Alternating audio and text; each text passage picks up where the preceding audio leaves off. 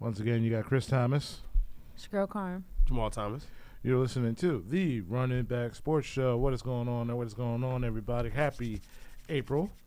Dang, like this year's flying by pretty fast. Don't they all? Yeah, they do. Time is relative. I'm sorry. I'm being real existential and morbid today. My bad. I mean, yeah, it is flying.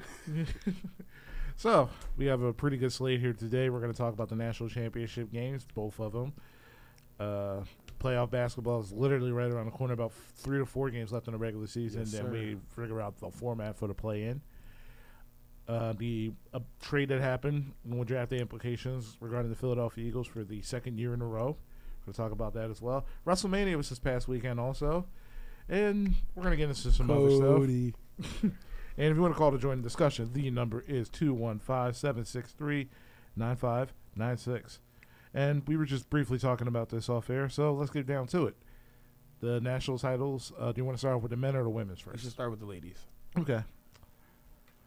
So, the national title game was Sunday? No, it was Sunday. Sunday, yeah, because yesterday was men's, yeah. Yeah. Sunday, it was UConn versus South Carolina. The juggernaut that is UConn versus the upstart South Carolina. Upstart no more. Upstart no more is right. Yeah. So Dawn Staley was able, and Aaliyah Boston, best player in college basketball, was able to bring home the trophy for South Carolina. This is the second time that the Gamecocks were able to bring home the trophy. Yeah, what was it, 2 years ago they won it? 2017. 2017. And Dawn was the coach then as well, right? Okay. This is Asia Wilson. That was the Asia Wilson squad? Okay. Shout out Asia Wilson, balling for the Aces. Yeah, I mean, I'm just going to, I guess, take the lead on this because, listen, last week we were talking about everyththing and, my co-host here was saying that UConn was going to probably, be the I was just like, nah, Leah Boston, the best player in the country. And he's like, nah, Paige Beckers. I'm like, nah, Leah Boston. So it's I'm just saying Aaliyah showed why she is the best player in the country this year and awarded that award, and also Defensive Player of the Year awarded that, and Dawn Staley was awarded Best Coach of the Year. So they just are a juggernaut within themselves, those two. But just to point out, it was a good game. I think, obviously, it would happen was South Carolina dominated the whole game pretty much on the defensive end, offensive rebounds, banging the boards. Destiny Henderson had a monster game. I think she dropped 28 or 26, something like that, between 26 and 28. She completely just took over offensively when they needed a bucket, and then she was actually guarding Paige Beckers a lot of the game, and she kind of she shut Paige down. And just shout out to here's the thing about South Carolina. So obviously they're kind of youngins in the game. If you want to compare it to a UConn to a Tennessee type vibe, UConn has 16 national championships. No, I think it's 12. I think it's under Gino. It's 12. But I think under Gino it's 12. It's 16 altogether. But anyways, so this is only the second time that South Carolina has won a national championship. So obviously, they have a long way to go. UConn is has been the standard for years and years and years, and everybody who's kind of been anybody has run through UConn. I mean, you go Taurasi, you go Bird, you go Breanna Stewart. So Maya Moore. Maya Moore. You know what I mean? Even Lobo. Even stop playing with Lobo. You know what I mean? So UConn is definitely a dynasty, but what I love about South Carolina is that they went into this look, we have unfinished business in this, and they kind of went past that unfinished business when they got through to the championship, because if everyone remembers last year, Aaliyah Boston, she missed a putback two that could have won them the game against Stanford, and then Stanford went on to win the championship. So I know that was kind of hard to see. Those memes about her crying and stuff, because Aaliyah was very emotional when she missed that last shot in that game. So for her to come back and just improve her game so much and lead the entire, college women's basketball this year to win it, they really deserved it. I mean, not even just Aaliyah, like I said, Destiny Henderson, who was a senior, to be a senior and to leave it all out there on the floor and ball out like that and really carry your team when UConn was making, did I call her? No, okay. When UConn was making, pushes to come back, Destiny was right there with them timely buckets, and besides that, Bree Beal, who was locked down on everybody she defended, from the Louisville girl, from Van Lith to what is her name, Kristen Williams. She didn't score anything. I think she scored 2 points that whole game.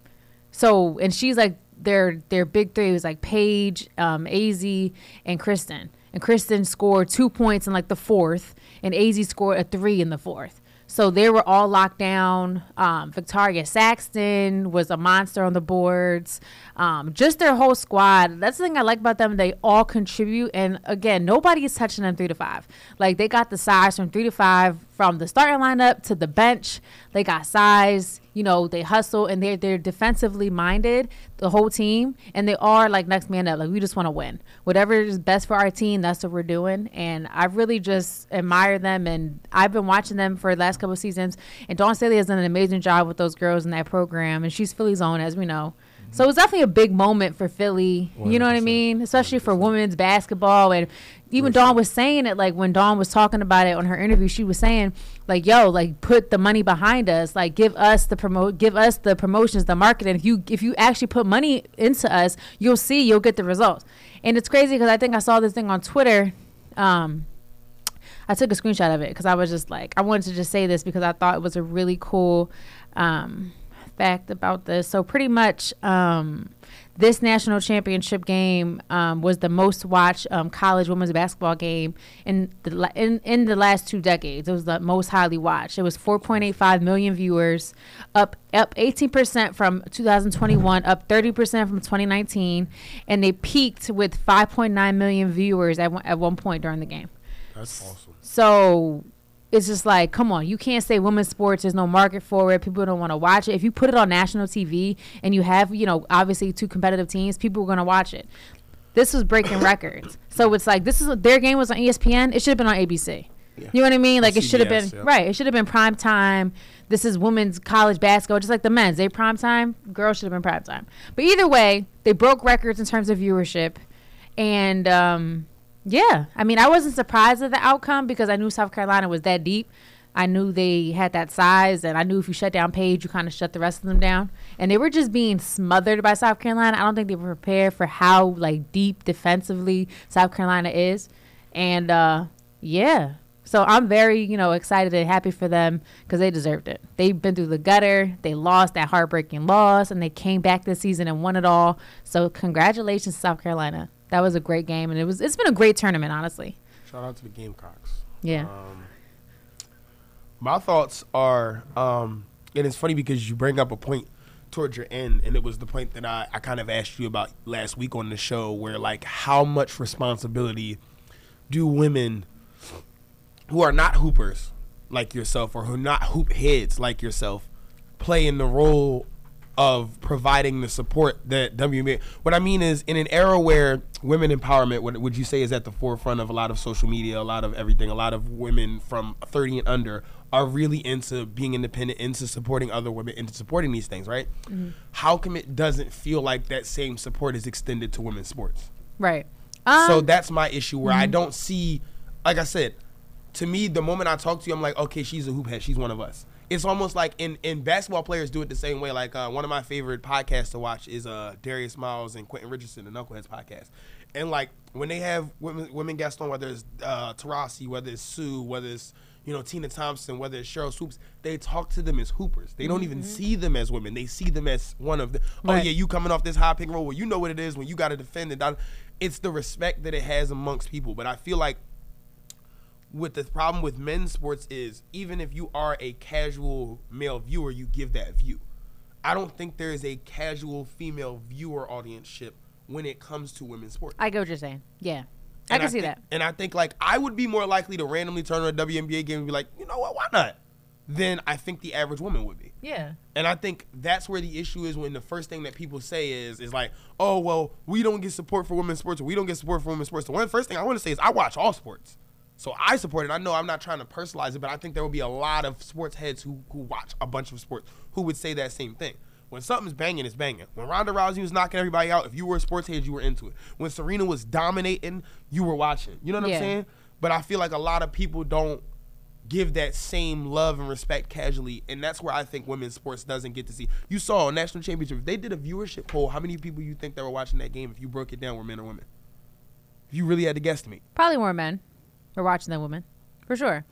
And the crazy thing is, it's like, it's a good point. I think in terms of women's sports, I think the attitude towards women's sports is just, it's always kind of like a less than attitude, or kind of not as good. You know, it's here, but this is better. You know what I mean? That kind of thing. And I think men perpetuate it, because even on like certain social media things that I see, a lot of men always are like quick to like just minimize and downplay the WNBA and talk about the rim and talk about all these things, and they feel this, that, and there. But it's just like, you're trying to put women's basketball into a men's basketball like peg. You know what I'm saying? Like women's basketball is its own. Like, it's basketball, but it's like, it's not men's basketball. Like, it doesn't have to be what men's basketball is to be entertaining or to be good basketball. Basketball is basketball, but it's just like, it's different. It's different. It's men and women. It's two different things. See what I'm trying to say? Like, ball is ball, but it's like, don't try to say if it's not exactly like how the men do it, then it's not as good. It's like, no, I don't agree with that. I think people just have a negative connotation, and I think women fall victim to it too. Women, I think, are about women empowerment and all this stuff, but when it comes to sports, I think some women just view certain sports as guy sports.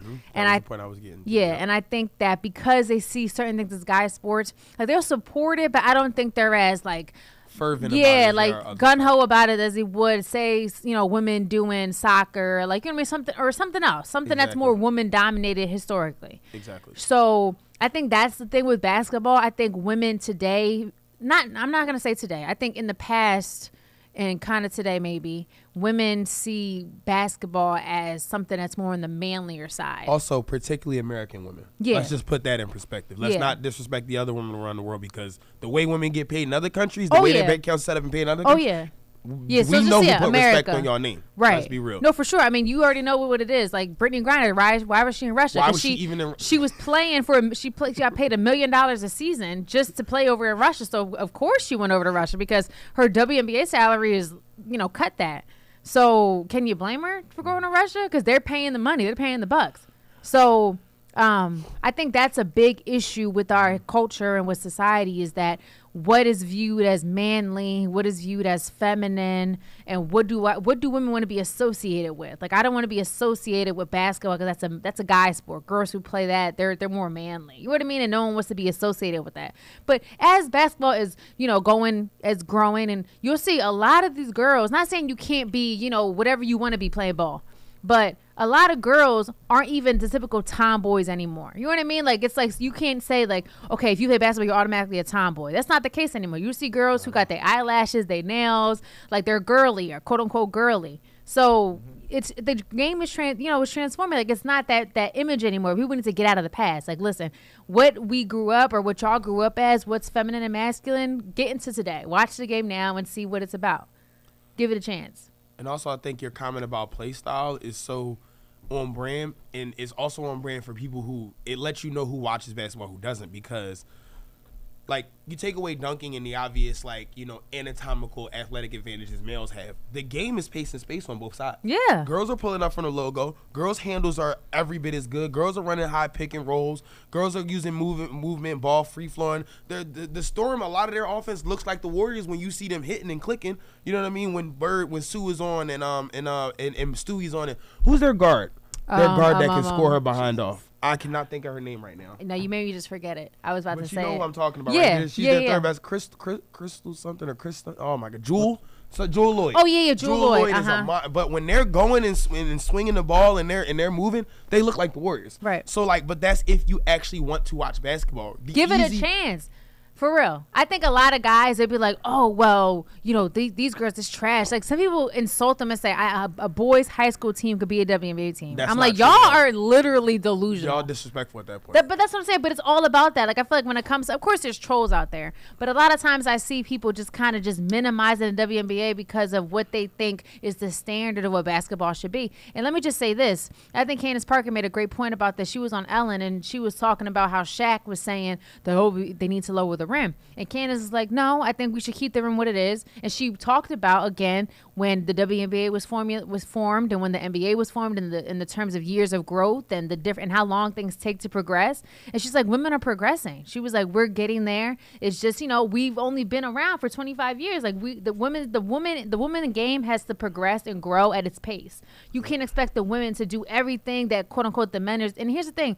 This girl, I forget, I should know her name because I've been like looking at her clips. She is going to South Carolina next year. Ashton Watkins. We talked about it last week. Yeah, right, exactly. We were talking about how she was dunking at the McDonald's All-American. She's going to be in-game dunking. Yeah. She's going to be the Vince Carter, the every night on Sports Center, you're going to have to pay attention to whatever game she's on. So it's like the women's game is getting there. It's progressing. It's like you just got to give it time. It's not, people just think, oh, it's here, so it needs to make the same revenue. And y'all need to do the same things as men. Number one, we're not men. We don't have to do what men do. We can do what women do. And secondly, they've only been around for 25 years. So give it some time, like Candace Parker said. And Candace Parker is a GOAT in the game, and she's saying this. So I just think people need to kind of not lower, but people need to get this mindset of if it's not like the men's, it's not as good. And that's not what it is. No, here's the thing, and stop being a casual. No basketball. Watch basketball. Appreciate basketball. No casuals over here. You know what I'm saying? Like, here's the thing. And maybe if you are a casual, stop looking at it thinking that, having this expectation. Just watch it. If you enjoy basketball, just watch it. It's not going to, like, and a thing that is too, women basketball, as you've known, you see their average of scores are lower than men's. I would say like a usual men's score might be like 100, 105, so like 110. You know what I mean? Like that's like an average of how high they'll go. Mm-hmm. Women is less because, just to say, women in the women's leagues, they play better defense. You know what I mean? It's more locked down. You know what I mean? It's harder to score. Mm-hmm. So, just giving real effort. Right, exactly. So just understand that what does it say? What glitters isn't always gold. Just because you feel like the WNBA isn't glitter. Yeah, it's just like WNBA is good basketball. It's just it's young and in the game. It has to grow. It has to get the money behind it. Yep. For the national championship for the women's basketball is only now getting on ESPN. That's wild. You know what I'm trying to say? Like, for it to not be on ABC. Shoot, I think it was on True TV a couple of years ago. That's what I'm saying. But what was the men's game on? CBS. Right. And True TV. Right. And True TV at the same time. So front and center, 2 channels. So why is that? It's just they're both college basketball. They're both the national championships. And mind you, the national championship for the women's is sold out. It was a packed house. So why is one on nationally, and the other one is kind of, second fiddle? Why is that? Because one is women and the other one is men. That's all it is. Because it's basketball. It's both entertaining. And people were tweeting about this. They're like, yo, this is entertaining basketball. Even the whole tourney, like going to Elite 8, even before that, it was entertaining. You can't tell me women. And UConn was a classic. Like that was a second overtime thriller. That never happened before. You know what I mean? Right. Like, don't say women's basketball is not entertaining. It's trash. I've seen men say women's basketball is trash.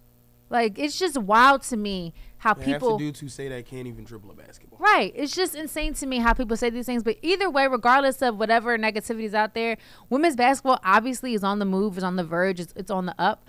And the game is just getting better and better. And these players are getting better. And it's just I feel positive and I feel encouraged about where women's basketball was going, like Dawn Staley said.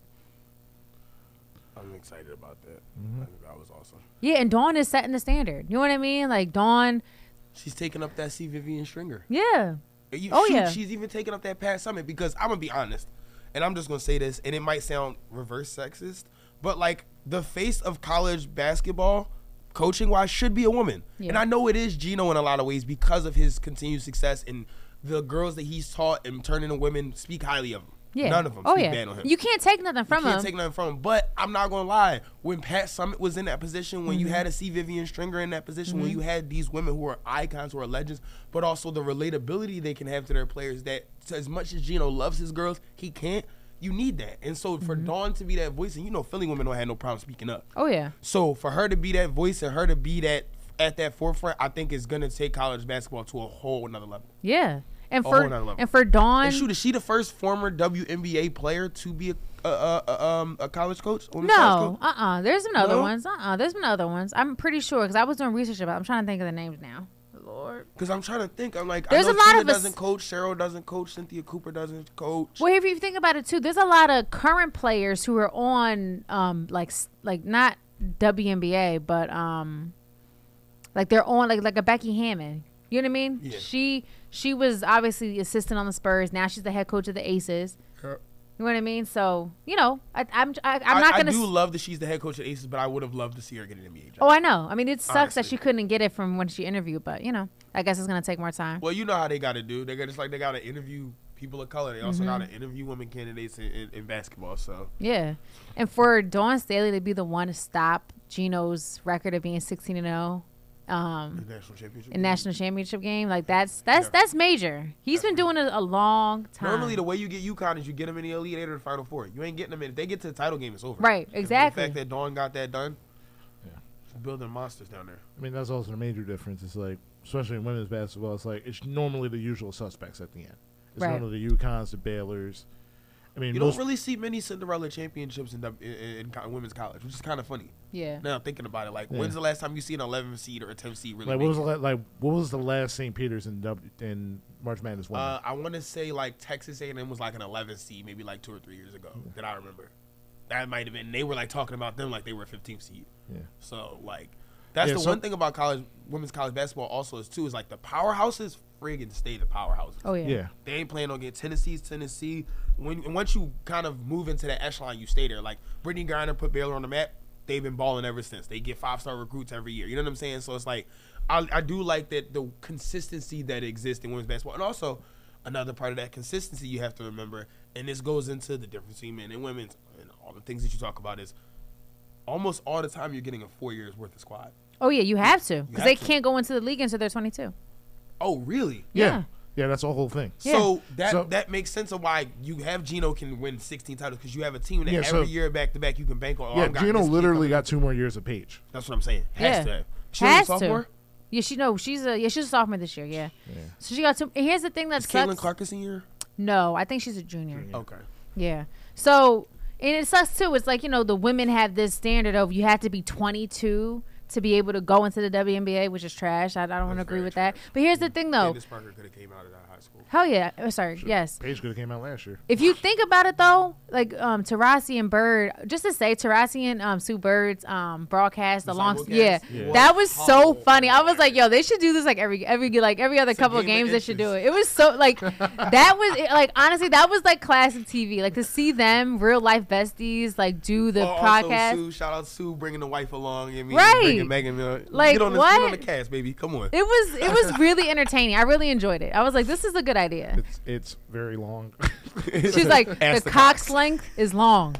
And I was like, yo. It did die in the She's face, like, you can't help it. You can't help it. And then she just sipped her red cup. It was actually hilarious. Yo, that was so I was great. cracking up. Honestly, shout out to the Mannings for kind of like, or an ESPN in and of itself for kind of building Right, that, like starting that. template. Yeah. And I hope that they continue to, whether it's baseball, women's college, like that's so good. It was especially if funny. you get the right characters. That was. They had hilarious. LeBron on. Yeah, so, Oh, like- they brought LeBron on. Yeah, they during had the game? LeBron. Yeah, they had LeBron come in and he was like, oh yeah. yeah, Oh, I remember that. That was like during like the second quarter, right? Yeah, LeBron came. Like they like, you know what I mean? They had Kevin Garnett, KG's a South Carolina fan. Like they were I just love- cutting up. But see, what was I saying to you last week? Hoopers, NBA players, Yeah. watch and respect the WNBA. Right. Because they know how hard it is to even dribble a basketball. Yeah. To shoot from 30 feet. To get off a screen that you didn't see coming to get around to your defender. They respect what these women do. And the sad part is, like I was saying earlier, a lot of these dudes who have these opinions that you'll see on Twitter, that you'll see in these spaces, that you'll see about WNBA, can't even beat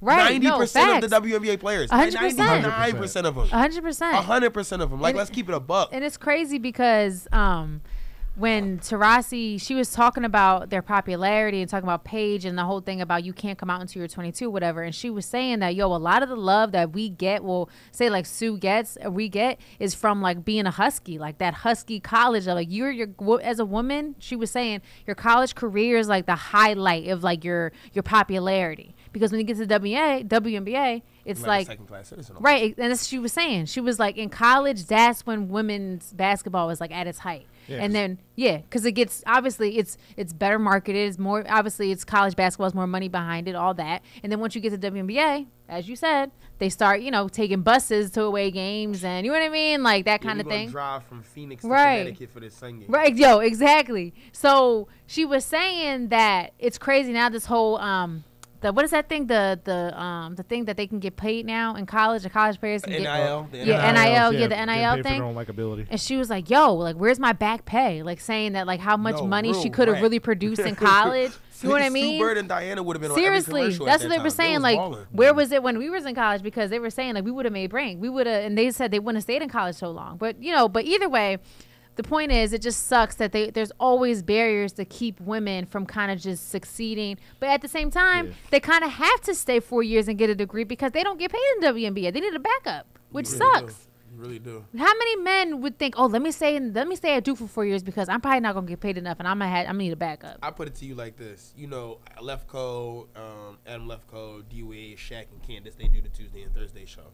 She's the only one on that set, and I would include Adam Lefko in that probably, and I don't want to speak on her bank account, but probably has to have that job. Right. You know what I mean? Yeah. Like on a level of like, I can't just be like, I'm good. Shaq could right now quit that job. And be Oh, like, yeah. I'm good. D Wade yeah. could quit that job. And be like, I'm good. Oh yeah. She's kind of like, I got kids. I just got married. Right. Like, I kind of need this joint. Like, No, seriously. So that's how it is when you see these WNBA players, and it's like, oh, I own real estate, or oh, I'm actually a paralegal at the same time that I'm scoring 25 a game. Like, oh, I play in Russia in my off season for 3 months so I can make enough money to come here and live comfortably back in the States. Like, Right.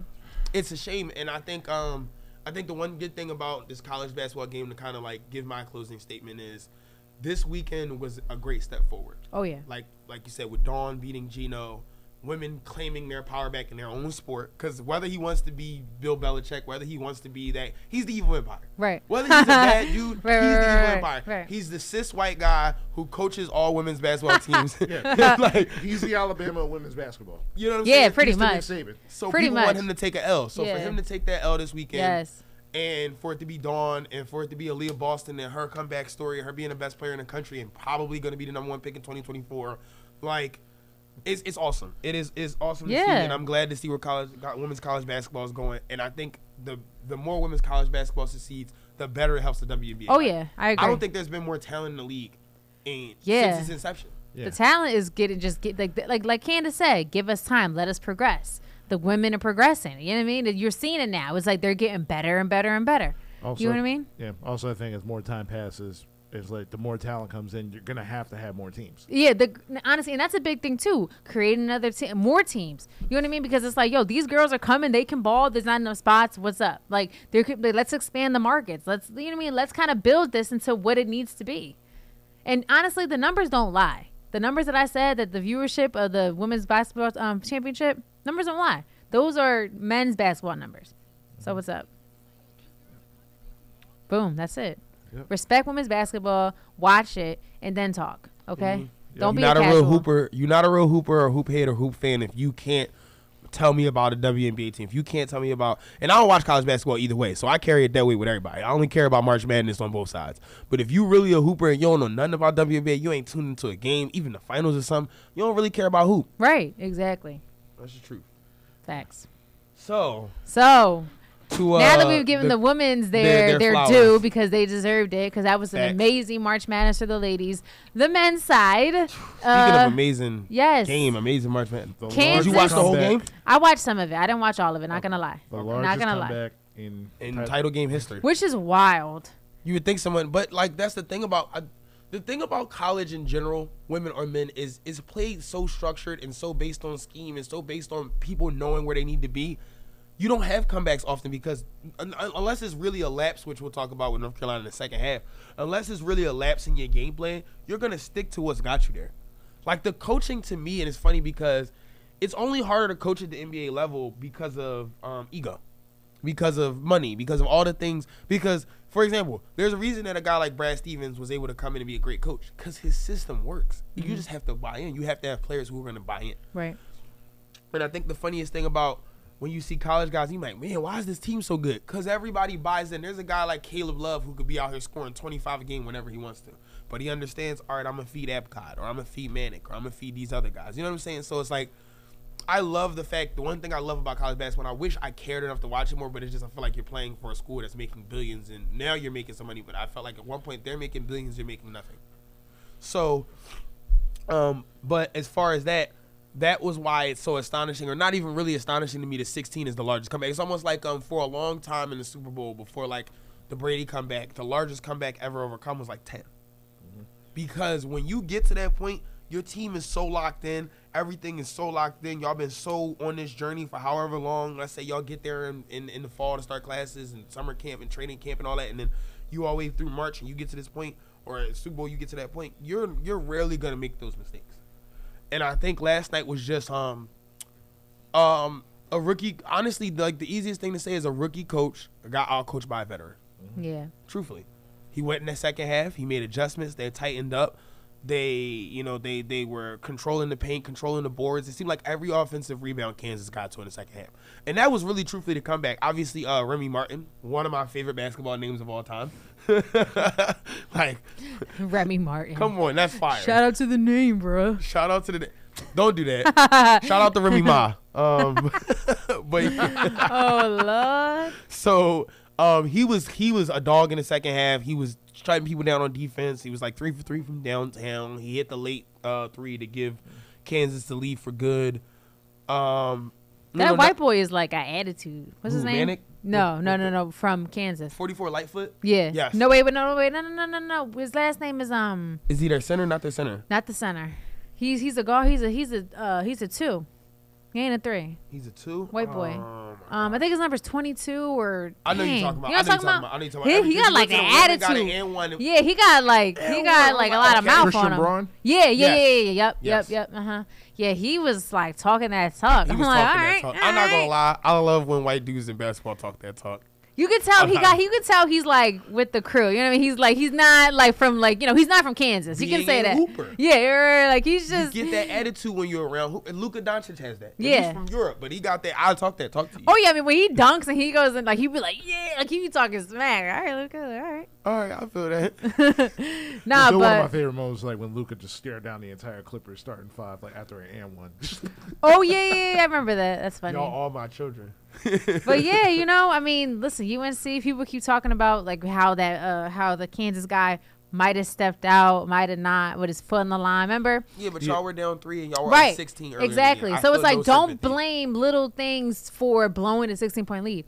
It's kind of crazy because my family is from North Carolina, and after the Duke game, a lot of my family, like people from my tribe, were posting, and everybody down there is like a Tar Heels fan. Like people wasn't banging with Duke, like everyone was like Tar Heels, and once it was just like crickets, like nothing after they lost, and people were just sick. Like, well, you know what? At least Duke didn't win. I'm like, damn, I thought it's so a Carolina team. They're like, nah. Tar Heels, that's it. I'm like, victories. Okay. And I'm gonna ask somebody from down, like, why is this so like Tar Heels and just not Duke? It's because Duke is like kind of bougie and Tar Heels is more for the people. Like, what is it?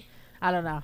That's kind of just a random question I thought of, but Embiid obviously was excited. Our very own Joel Embiid, because as Jamar talked about last week, I'm rooting for them because of Joel Embiid. Well. You feel me? Yeah, I mean, hey, they won and they deserved it. To come back from 16. Hey, Nova can't win then. Right. To come back from 16, like, you deserve to win. Whatever adjustments were made, what I mean?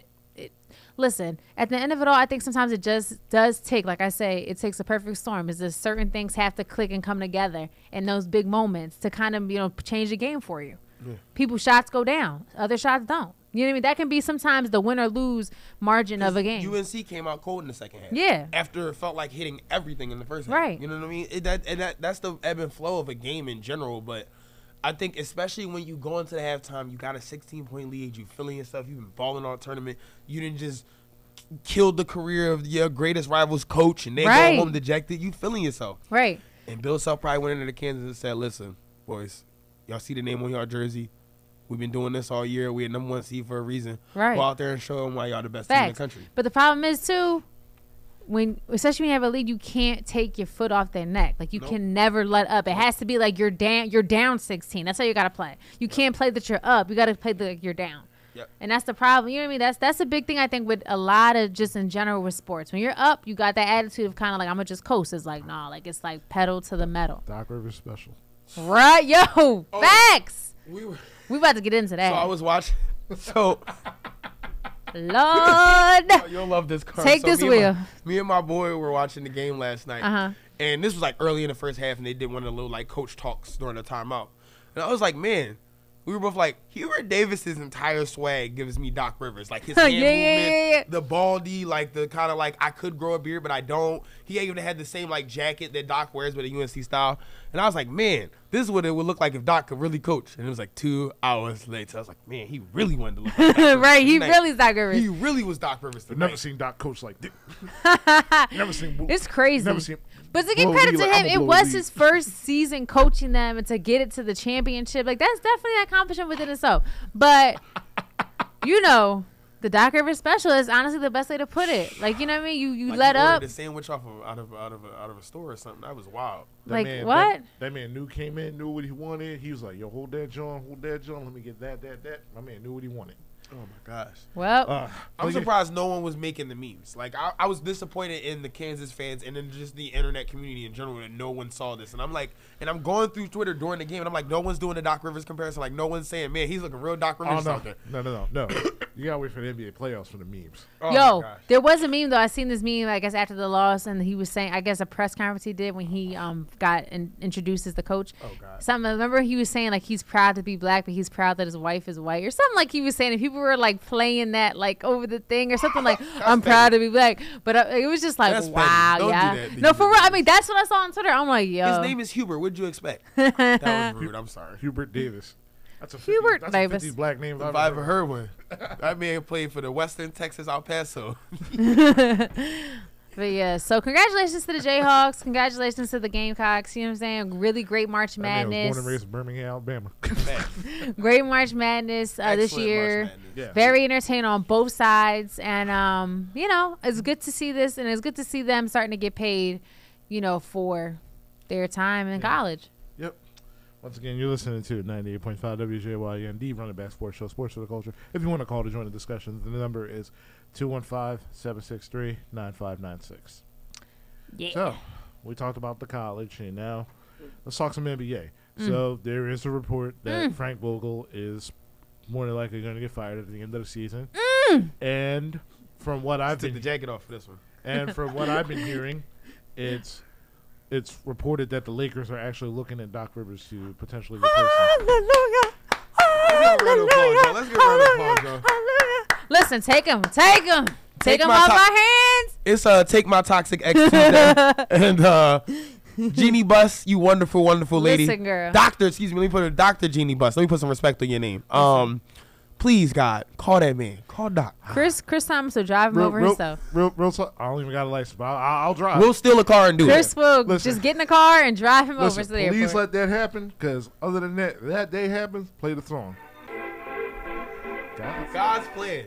No, listen. Sometimes it do be God's plan. Like, it really does. It's just like the world and the universe sometimes look for you. And it's funny how there's moments in time where things happen and people have to be held accountable for things, right? Yeah. If you think about it, like, yes, the Clippers did fire him, da-da-da. You sucked as the Clippers coach, dude. You had Kawhi Leonard and Paul George, and you got cooked in back-to-back playoffs. Tyronn Lue took that team to the Western Conference Finals. With no Kawhi and no PG for most of that playoff run. Yeah, and he did Terrence it Mann in was your best player. He did it in 1 year when you couldn't do it in like 8 or 9. So, I mean, at this point, now all I'm thinking of is go Doc, go coach LeBron. Go ahead, baby. Go. I mean, like, the world needs to see that happen. The world needs to see it happen like a mug. Like, I'm just glad, because if that happens, I'm like, thank you. The universe is giving the karma for the Lakers that have been tormenting my life for the past 20 years. Yep. Yes. God is good. Excellent. God, listen, my uncle was a preacher. I'm not as religious as I used to be, but God is good all the time. And all the time, God is good. Takes care of those who take care of themselves. But Doc, do me a favor though. If You can go to LA, but Take Tobias with you. But but keep Sam Cassell here. So I'm thinking the same thing, that if he goes, you offer Sam Cassell the bag. Yes, you do. You offer Sam Cassell everything. I mean, I think Sam's going to be a great coach. Yeah, I do too. He already has a rapport with the team, and to me, I feel like the biggest thing going forward is the development of Tyrese Maxey, and he already has that rapport with him. Now, I will ask you this. How much does the Harden dynamic play into A, getting rid of Doc, and B, who our next coach is? Because if Harden's like, oh, I mean, it's already. Let's say if Embiid likes whoever the new coach, I'm just giving the example. If Embiid likes whoever their candidate is, whether it's Sam, whether it's unnamed guy we don't know about yet, right? I mean, shoot, you have 3 potential candidates on the assistant coach already. I mean, Dave Yeager's already been a coach. Yeah. So let's just say, though, Embiid is like, I'm on board, but James is like, I don't know, that's not who I want. So then you just traded for a guy who now is about to leave ship again. So then you got to restart it again in the middle of Joel's prime again. So I'm not going to say, oh, well, Joe's opinion doesn't matter. I'm going to say this. James' opinion is going to affect the decision more. Because even if Joe doesn't like the coach, like he's admitted before, I'm a Sixer. I'm going to do what I got to do. Yeah. But I could see James being like, oh, that's who y'all bringing in as the coach, and y'all fired Doc? I'm good. I'm out. I mean, but at that point, like, you seen Doc Rivers' comments, what he said about James Harden after the Detroit loss?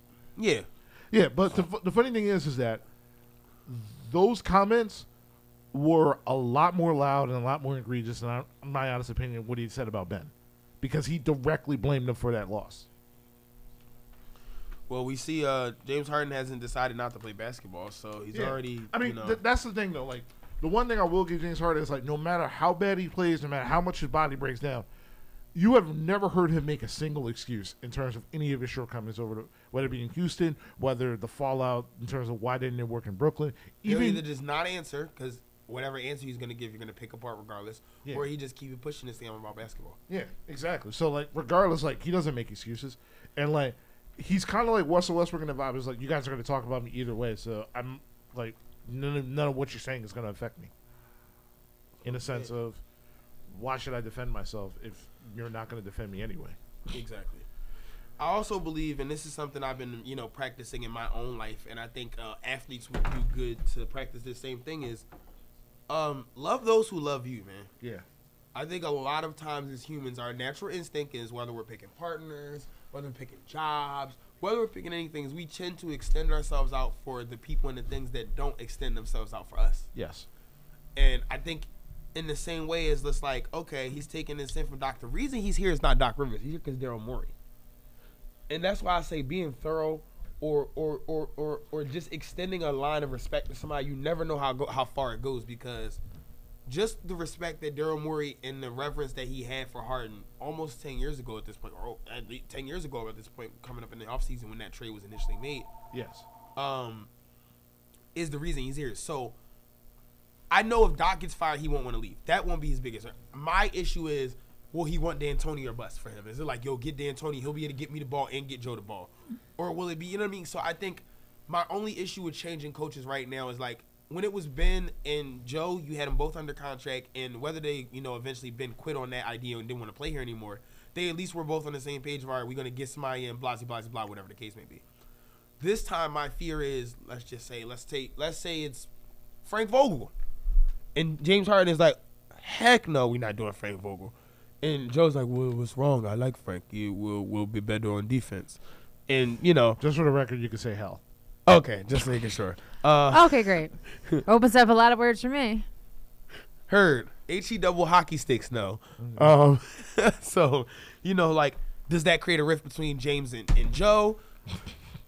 Just put this movie. Sorry, guys. I'm about to say, you got a few other things to worry about other than what you can and can't say. But okay. So on me? Huh?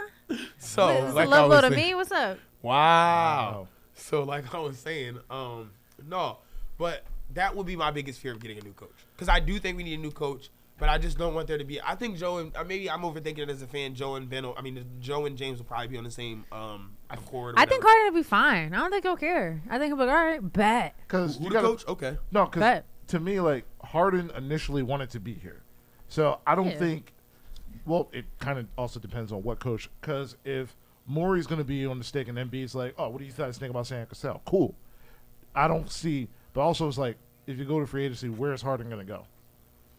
I think Harden there's a lot of understands. places for him to go. Harden can go a lot, but I think Harden understands that at this point you gotta just stay somewhere and just try to make it work because you've moved around. You went to the Nets. I guess come to find out you didn't really want to go, and now you're with the Sixers. So at some point, I think he's probably tired of all this. Like, I mean, it's just too much. I think he wants to just be happy, be somewhere he can win, and he knows His boys here, me, Right. you know, like But Daryl Morey's here. Like, regardless it's of that, Yeah. he's with Joel Embiid, who is probably the MVP this year, and he knows where you're gonna go to find that 1-2 punch with anybody else. You know what I mean? That's more so where I'm in. Like, yeah, there are plenty of other places he can go, but it's like in terms of where can he go in terms of one, where he's going to be he can go to a contender, and two, where's it going to be in terms of being able to control the ball? It's gonna be a rough off season. My biggest fear now is that he hasn't picked up the option. There have been no rumblings of said extension, and maybe I'm overthinking it. And the moment the season ends, they roll out the red carpet and he signs the big. I'm not really worried. I think what you're concerned about is getting burned again because of Jimmy Butler. I think that's the reason why. Yeah, I'm still hurt over Jimmy Butler. 100%. First of all, let's get this out the way right now. Jimmy Butler's the one that got away. And y'all, you've seen the Wolverine meme where he's in the bed and he's like rubbing a picture of something, and it's Jean Grey from the old X-Men cartoon, but the meme is you miss something you miss on the sports. That's me and Jimmy Butler all the time. Like, you should be a Sixer. Yeah. So I am very much jaded in that regard, that when I got the guy, I was cool. I knew exactly who Jimmy was. I knew who he could be. I knew what he brought out of Joe. I knew the type of motivation he brought to the guys around the team. Ben Simmons, you had to ruin that for me. But that's neither here nor there. So yes, I am scared that James would be a flight risk because of Jimmy leaving. Okay. But But here's the thing. I don't think Daryl Morey makes that move without knowing that Harden is not going to be here. Well, there's always a handshake or verbal agreement, but there's also another conversation that can be had. Let's say we lose in the first round. I mean, it's totally a possibility. Yeah, it is. But at that point, it's like you could just get rid of. Okay, then Doc's gone. Then that problem's rectified. Because my thing is that you could get rid of Doc, and then afterwards, outside of Embiid, obviously, if Harden stays, and possibly Tyrese Maxey, probably everybody else is on the trading block and probably going to be gone. Yep. So you're probably going to have a brand new team, probably two new starters probably in the lineup. If the Tobias Harris gets traded, you probably have to throw in probably a Matisse Thybulle in order for to sweeten the pot to get rid of that Tobias Harris contract, because you're going to have to take a net loss on that contract. Similar if the Lakers probably want to trade Russell Westbrook if he picks up that $47 million option. If you funny. Yeah. I'm just saying. If he picks up that option. He ain't crazy. Yeah, he crazy, but he ain't crazy. I mean, yeah. Let's be real. Yeah, so you're probably going to see a different starting five, a different coach, and probably a different bench next year. Please. Love it. Great to have it here. Happy to see it, because this year, the concerns and the issues that we've been having just have not gone away. They've just been more highlighted as games have gone on. We won against, the Cavs, that whole, whatever, the bigger staff thing, which is dumb. Like, just be quiet. Y'all lost. It's cool. Y'all foul. Y'all kept fouling. Tell them not to foul. I don't know. Just tell them to stop doing so to foul. Mm-hmm. What do you want us to do? You're fouling. We're going to the line. I don't know. Yeah. We could also have not made the free throws. Yeah. No, honestly, like the whole Joel Embiid, the guy gets to he's at the line too much. You're only mad because he's making them. If he was like Shaq or DeAndre Jordan, no one ever complained about Shaq getting too many foul calls. Yeah, because they intentionally fouled him because he was a 50% free throw shooter. Exactly. You're mad because Joel Embiid is an 80% free throw shooter and he's making them. Sorry. That is really the only gripe that you guys have. Yeah. And like, I'm gonna get to this, like, people like upset about like his comments about the MVP, and honestly, I kind of somewhat agree with him. There is a certain bias and a certain expectations in terms of playing to the Sixers that garners a little respect compared to what Jokic and Giannis is having. Yeah.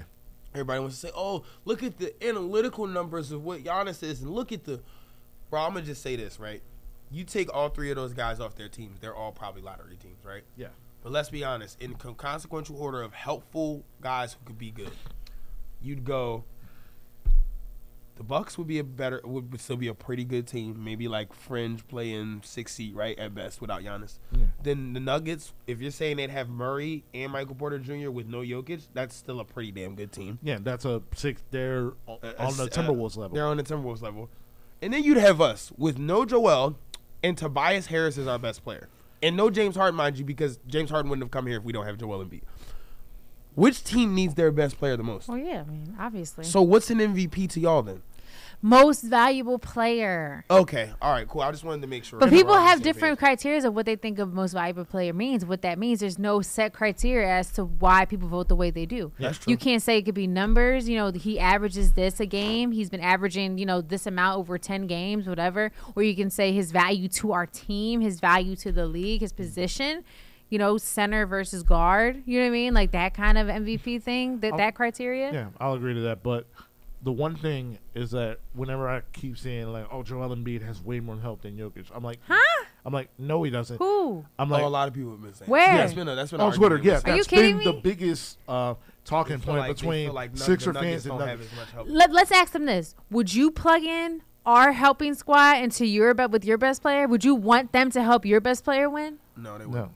So okay, so then that's said it all. All I'm gonna say is this: is that I would take Drew Holiday as an assist to Joel Embiid. I would take that. Like, yo, Drew, come trade back. Drew Holiday for James Harden now. Like, seriously, I would listen. I would even take keeping it Bobby real. Portis as oh, a I will help. too. I would take a Bobby Portis to help Joel Embiid over I'd people trade off our Tobias bench. for Bobby Portis. Yeah. Hell yeah, oh yeah. So Like, you know what I mean? So it's like Right. you're talking about our help versus y'all team, how y'all constructed. Right. It's not the same. I saw the most damning stat on Twitter. It's like when people talk about Joel Embiid as has more help, the Sixers bench total in terms of points per game is dead last in the NBA post All-Star break. The Nuggets are 12th in terms of bench production. Granted, he hasn't played with Jamal Murray all year. He has only played with Michael Porter Jr. dude, I was at the Nuggets Sixers game. You know how they came back? because Embiid was on the bench. Yes. All the minutes, the entire runs, every portion of that game that was a run, y'all, was I think Joe played 36 minutes that night. So the 12 minutes he was on the bench was every run they had. I swear to you. Dude. Yeah, and Because when he was in it, we had to be plus 23 when he was in the game. Yeah. Right.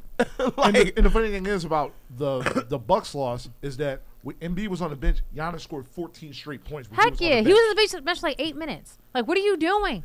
What are you doing, Doc? He was on the bench like the whole beginning of the fourth quarter. Like, why is he on the bench? Like, this guy had no help from Ben Simmons at all because Ben Simmons was literally at home waiting to get traded, and before the All-Star break, before the James Harden integration, he had him third in the East. I don't know what about this post All-Star break had people souring down not only Joel Embiid but also, as much as I love the Suns, but Devin Booker is not no longer in the MVP conversation at this point. If you come in if you're considering him 2 weeks before the regular season is over, you're never a candidate to begin with. And I don't like the fact that a lot of players kind of came out. And I'm sorry to cut you off. No, bro, you're but fine. You're a fine. lot of players came out and did that whole like, well, the fact that Devin Booker hasn't been No, in they the race have all done that year. though. They have, and I think that shapes people's perception. Like, oh, why isn't not Booker? Because John Morant tweeted it. Why not? Why Booker's not in it? Yeah, and everybody was like, oh, why? How come John? And funny thing enough, like people talked about, oh, well, Joel Embiid and James Harden are only balling against the Knicks and the Timberwolves. Meanwhile, John Morant puts a 50 burger on the play-in Spurs, and they were like, why isn't John in the MVP conversation? Because they're 19-2 with John Morant not being in the lineup. 20-2. Incredible. 20-2. 20 now, excuse me. And the funny thing is, That's people talk about crazy how come number. Devin Booker's not in the MVP conversation. Oh, he hasn't missed a lot of games. But What about Luka Doncic? He got a 50-win team out there. You ever looked at the Mavs roster? That's not a 50-win roster. No, it's not. Oh, okay. That's what I thought. Then we want to talk about MVP. People don't want to really have. You want there to be a narrative, But and you want analytics and cute But stuff to come along even with they got better help for Luka than we got for Joel. I Okay, agree. I'd listen take to their me. roster I right would now. take Finney Smith. Oh, give me Finney Smith. Send Tobias over there, please. Facts. Bring him over. Y'all Bring him want to throw over. Tim Hardaway in too? Oh man, That's we'll throw fine. a pick fin for that. That's definitely fine. So, and then I think this whole conversation, but that's how it came up against like international players. People were talking about like Joel is like personifying this like American kind of against American people, something like that. And someone was like, he's from Cameroon. What are you talking about? Because Giannis is Greek, and then Nigerian Greek, and then Jokic is from Serbia. Well, yeah. Well, let's be real. Joe. See, this is a thing where people have to remember how things work. Yeah. Joe came to America when he was younger. Giannis came straight from Greece to here. Mm-hmm. Jokic came straight from Serbia to here. Yep. Remember, Joe went to high school here. What are your most formative years? High school. Joe said, and this was one of my favorite Joe quotes, is, I used to learn English through Rick Ross quotes. So I would just say random stuff from Rick Ross songs in conversation and not have context to him. That's incredible. I would have hung out with that guy in high school. So, and then for him to do Kansas, and then for him to come to Philly, like, he's had the teenage. So, yes, he feels more American than Giannis does. Giannis just feels like the guy with, like, the I Love New York hat and a fanny pack on, who just constantly taking pictures. Like, I'm so happy to be here. Oh, no, and that's part of his literally Eddie Murphy and Coming to America. Yeah, he's literally Eddie Murphy and Coming to America. That's his endearing part. He is Prince Akeem in real life. And then Jokic is just like this, like, Serbian guy that I feel like would work in, like, a deli in New York somewhere, like a big guy who just butchers meat all day and he, like, doesn't really talk to people. Yeah. But he's just a basketball player. No, the funny thing is that, like, Jokic really is that guy that was, like, in Serbia, was like, you know what, just focus on basketball. Don't focus on anything else. Don't be out here in the streets. It was like somebody's equivalent was like, they was like, Jokic's brothers looked like they was in the streets, but they kept him out of the streets to keep the family dream alive. He's like, hey, you guys going out? No. You stay home. You stay home, Nicola. No, you stay home, Nicola. No, Nicola. You stay home. Nicola, you stay home. Okay, I don't know their accent. crap. I don't know their accent. I'm sorry. I'm not trying to be this offensive. is slightly offensive. Yeah, I'm sorry. I don't know. I apologize because I don't listen. I'm so sorry. I apologize because I do not know a Serbian accent. I apologize because I would be offended if people try to, like, talk about my people. I'm sorry. I'm sorry. Most of my European knowledge in terms of accents is literally on GTA 5. Sorry about that. I know, seriously, I apologize because I don't want no one trying to appropriate my culture needs. So I'm sorry. I just kind of did, like, what I thought maybe, like, a big European white guy might sound like, but I really don't know wholeheartedly. But listen, either way, Jokic is a baller, man. Yeah. So good job to his family. Keep him out the streets. Yeah. Oh my gosh! Shout out to when you keep your little brother out the streets so he can make the family millions of dollars, and y'all don't got to be in the streets no more. Yeah. He was like, you know what? Season tickets for y'all. I just think people just have a negative connotation towards Philly, and people have a nasty taste in their mouth about Philly, and I think people just perpetuate that on Joel. Yeah. Come on, they still talk about us throwing snowballs at Santa, which has not happened since 60 years when? ago. I'm about to say, it's not even about the Sixers at that point. It's about just the regular. All perception. Philly. And now, I'm saying, I hate to say it, just to throw it out there. This whole Oscars crap, you know what I mean? Like, all this, it just perpetuates this Philly thing. This Philly narrative. I'm just saying, it does.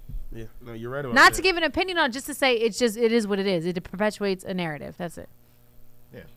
Because nobody was, trying to defend Ben Simmons when he was here, but magically he goes to Brooklyn. Now it's like, Ben is a treasure. Oh my God. Him on the mental health Nets. Like, wow. All this Ben love out of nowhere. All this Ben. Literally, you can watch clips of, on Twitter, someone said the clip of Stephen A. Smith saying, or whoever saying, Ben Simmons is the biggest liability in the 76ers. And then you cut to the next clip, the same person. Ben Simmons is going to. If Ben Simmons comes back. Oh, okay. Like, what? All right. But why is it different? Why is it a negative thing for the Sixers? And once he goes somewhere else, he's like God's gift. Why is that? I don't know. Well, because our structure sucks. He doesn't work next to Joe, and also he doesn't have two of the greatest perimeter scorers of all time surrounding him here in Philly. That's why he fits in Brooklyn. We talked about this. I know. I'm saying why just is the the negative narrative? perception Yeah, that's what I'm saying. Like, why Like when is it comes to Philly, like, they slander the athletes. They feel like they're not good enough. Like, all the slander about, like, Carson Wentz. Granted, we've had our share in the hat too in terms of how we've, conducted ourselves in the criticism of Carson Wentz. But as soon as he went to Indiana, they put the man on the pedestal, thinking like, oh, this guy's gonna have a bounce back season, this, that, and the third. It's just Philadelphia athletes in general. Yeah, it sucks. Yeah. Especially for Joel. But so here's my question to y'all: do you guys think that Joel will end up with the award, regardless of whatever happens these last couple games? No. You don't think he's gonna get it? I think they're going to either give it to Jokic because of the narrative now is like, man, he ain't played his all season with his best guys. Joe got James Harden, and look at what they're the 5th seed in the West. Look at what they're doing, da-da-da. Or they're going to give it to Giannis because they're like, man, Giannis probably should have been MVP the last, like, year and a half, 2 years, so we're going to make up for that and give him his third. Yeah. Which would be nuts that he'd be a 3-time MVP already. Okay. Here's the thing. I got to go like on a little tangent about Giannis. Okay. Remember a few weeks ago when Warren called in and you said that, and you kind of chuckled at the fact that Giannis is not better than Durant? Yes. Okay. I will be Matt Murdock. I will be on the defense attorney for Giannis. Okay. Here's the thing. Giannis is the best player in the world.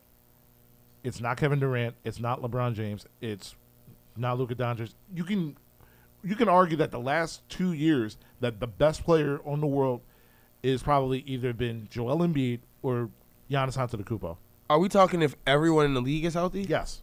Like everyone in the league is on the table in this conversation. Yes. Kawhi Leonard is the best player in the NBA. Now y'all want to have that conversation? Because who was the last person to clamp Giannis in the playoffs? Huh? Oh, okay. That's crazy. Okay, but Who destroyed the Warriors, injuries or not? Oh, okay. who gave up that 3-1 lead against the Jamal Murray and the Nuggets? Did you check his numbers in that series? You still have 3-1, my No, guy. did you check his numbers in that series? Oh, so that's what we're doing? I mean, that is what we're doing. Okay. Did you check? I'm just saying, before you make that statement, go look up his stats in the bubble against the Mavs. Go look up his stats in that Game 6 and that Game 7 against the Nuggets. What he had? I mean, here's the thing. Can I just say this? Can I just say this? Throw it out there. Kawhi versus Giannis, right? Can we Yes. just talk about foundations of how they became the player they became? They became Kawhi startup versus Giannis startup. Who had more of a pull themselves up by the bootstraps? I mean, let's do that. Who? Kawhi literally, the Spurs wanted Kawhi to be the focal point of their offense 2 years before they allowed him to do it. Kawhi came from a Spurs foundation organization. That's A lot already of people do. No, but Steven Jackson did and wasted his whole career. But I that's love Stat. Steven Love you, Jackson. Stat. Steven Jackson got his own thing going. You know that's not. You can't compare that. Why can't I? This is what we're not about to do. You Kawhi can't Leonard was the compare fifth. that. Kawhi Leonard was drafted after Giannis Well, no, was. in I'm his draft. saying as a positive. I'm just saying Kawhi Leonard came from he got the foundation laid upon him and was in the shadows and was learning and was grinding under greats and then came up. Giannis came from an organization where he's been it. There was nobody on the Bucks really before him. You know what I mean? Like in recent Literally, times. he's the Bucks leading scorer, and the guy he passed hasn't played for the Bucks. That's what I'm saying. And literally, our combined lifespan. That's the point that I'm making. That's the Pretty point much. that I'm making. So, but my point is, and I'm saying is, okay, I would even give you that Kawhi argument if this was 4 years ago. Once he went to Toronto and took a Toronto team who couldn't even get out of the East and won a chip with them, what can you say about that man? I mean, that was a great Who's year. clamped LeBron in the finals before? That was a great Besides year. JJ Barea. It's like, no, that was Boris Diaw. Check the numbers. Lance, I hear you. Lance Stevenson. I'm kidding. Oh my God. Born ready. I'm kidding. I'm kidding. He blew in that man's ear. That would Right. have thrown anybody off. I'm just saying. I'm just Okay, saying. but you brought up the fact that, okay, like, look up Kawhi Leonard stats. Okay, it wasn't just Kawhi on the Raptors. They also had length. They also had identity. I'm not saying they didn't have a They great had, team. I'm just saying they also had Marc Gasol. They also Lowry. had Serge Ibaka. They also had Pascal Siakam. Giannis has Drew Lowry, Holiday, Chris Kyle Lowry. Middleton, The Brook Toronto Lopez. Wall wasn't just Kawhi Leonard. It was So why didn't Giannis beat that team to get to the finals? because Giannis wasn't the player that he is He now. was the league MVP. What year was this? Was this 2018? 2019, his first year as league MVP. Okay, is Giannis the player that he is right now? Yes, he was. No. No. Not then. You- Not then. listen, Come on, me he and couldn't you- shoot a me free and you throw. literally are the biggest components when it comes to eye test. You're trying to tell me that the Giannis that went for 44 and 14 in Brooklyn is the same Giannis that You want lost to know to the only difference? You want to know the truthful only difference? What is He it? would not be denied. That is it. You talking about his game? No, it's not any different. The Huh? only difference is he would not be denied. That's Yeah. literally growth. Listen, the past 4 years. Kawhi already was there. Listen, the best player in the world right now is Giannis because That's the crazy. guy literally should be a 4-time MVP right now. The guy is literally about to win his 3rd Defensive Player of the Year in the last 4 years. We're literally about to watch this guy potentially go to the finals again and win another ring. I'm sorry, but it's like everybody keeps holding on to this claim like, oh, Kevin Durant's the best player in the world. What claim does he have? The claim that we have when it comes to Kevin Durant being the best player in the world is what he did on the Warriors. Which was 3 years ago. He hasn't done nothing in terms of noteworthy in Brooklyn. He literally missed the That's first what year. y'all doing today? I mean, he has a point. I'm just saying. But listen, here's the thing. Go ahead, Chris. Go ahead. He Chris- literally Chris missed is his passionate. first year in Brooklyn, and everybody talks about, oh, well, if his foot wasn't on the line. That's literally the biggest claim in terms of Kevin Durant being the best player in the world. Listen, Giannis. By the went- way, this is a guy that just scored 55 the other day. Still took a L. Oh, yeah, that's cute. And he's in the play-in. Y'all really about? All right, Listen, I'm not even going to do this with we you. we watch Giannis not only have some of the biggest defensive players of the So you moment. telling me fully healthy, and you need one player in a playoff series, Right you now, take Giannis, over yes. Kevin Durant. Yes. Then this conversation's over. There's nothing else that need to be said. Give me Kawhi or give me Kevin Durant over Giannis. Sorry. I'll die on that hill. All right, that's fine. I'll take Giannis. Okay, we'll see when Kawhi's healthy next year. I hope everybody keep that same energy. It's funny how when people don't play or when people injure, I'm not. the listen, energy I, is so different. I'm energy be just so different No, when it's people off not the even the board. fact that he's not even available being healthy. It's literally what I'm watching right now. There has been no player over the past 2 years that has been better than Giannis. all around. All around. The biggest thing is that All around. The biggest thing is Now, that mind you, I love the Giannis. So two this, I biggest- hope this the isn't being from a place where y'all think I don't love me I some think- Giannis. the No, two but- biggest components That's my in wholesome Giannis's prince. game that was really lacking is one, the free throw shooting, and two, the confidence in terms of shooting the basketball. Giannis is still shooting 30% from three, but he has the confidence enough when the game is on the line, the guts of the game. You normally see Chris Middleton, do an isolation, take that shot. Giannis is doing that right now. So you saying that he just got to a point in his prime? He's still 26 years old, man. So, but he's a 3-time MVP and a Finals champion. So at the end of the day, whether you want to try to give him the excuse that he's just getting to his prime, that's not what the league has said, and that's not what his accomplishments say, right? So if I get to judge, if we get to talk about him being one of the 25 best players ever, or being on the 75, then he gets judged on the same mother trucking scale that Kawhi does and that KD does, right? Okay, so on that same scale, are we not talking about two people who are both multiple champions? Are we not talking about two people who are both multiple Finals MVPs? Kawhi only doesn't have league MVPs because they robbed him the 1 year and gave it to Westbrook. He should have got it because the Spurs team was way better than that OKC team. In case y'all forgot, that was a 66-win team where Okay, LaMarcus well, Aldridge was the second best player. But we're also talking about Russell Westbrook breaking a record that was withstanding for the last Yeah, 50 but years. he's still the weakest MVP of the last 20 years. Let's call it spade a spade. And you can compare it to anybody you want to. Check the numbers. He's on a 6-seed team. Stop it. So like I said, if we really talking about accomplishments and what people do, your boy was like, Kevin Durant hasn't been he hasn't been on 1,000 all defensive teams. I get that. That's fine. But when Kevin Durant needs the clamp, he can. 98.5 WJYM, running back sports.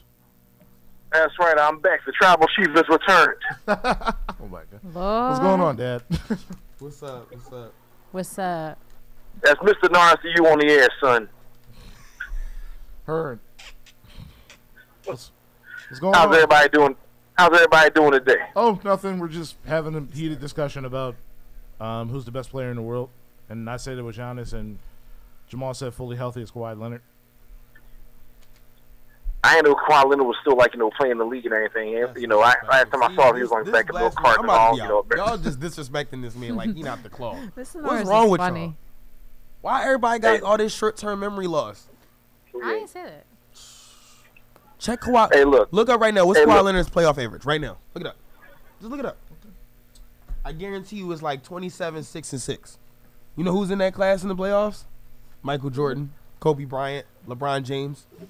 Yeah, he should have stayed his butt in Toronto and everything and ran it back. Now I agree. Now we talking sense. He never should have left to go to the Clippers. But I respect. But oh no, he wanted to go back. He wanted to go back to South LA.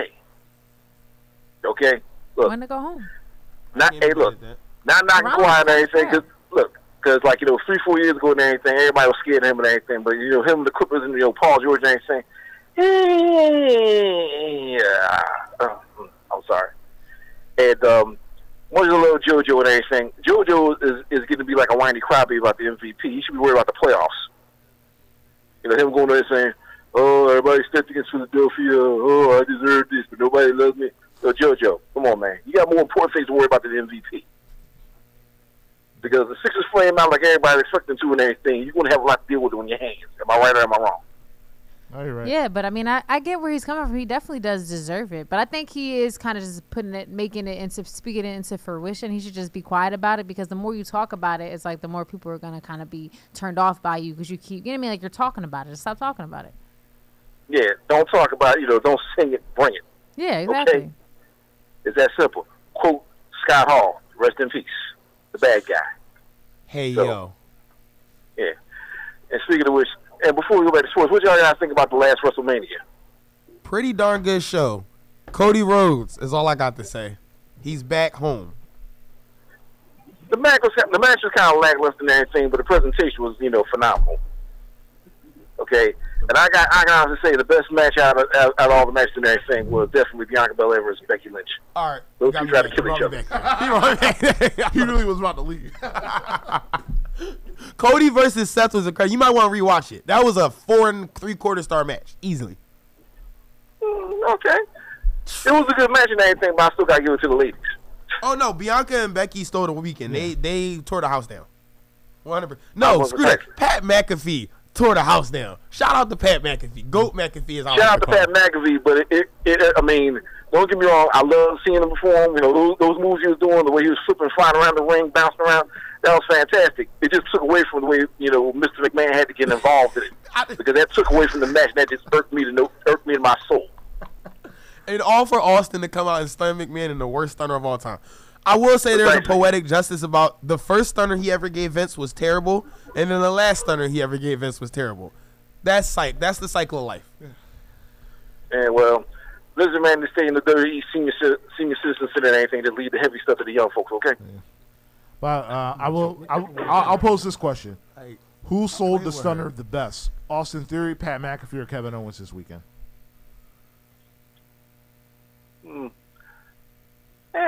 Maybe Pat McAfee. Yeah. All time, The Rock, without question. Absolutely. Don't follow me. Yeah. I don't. Sorry. Yeah. No. So, what you guys think about the NCAA championship game where Kansas came back on North Carolina the way they did? Oh. Oh no, I thought. Oh yeah, but Yeah. Oh, you do follow me. yeah. So I enjoyed both games. Once again, shout out to Dawn Staley for taking down the evil empire that is UConn.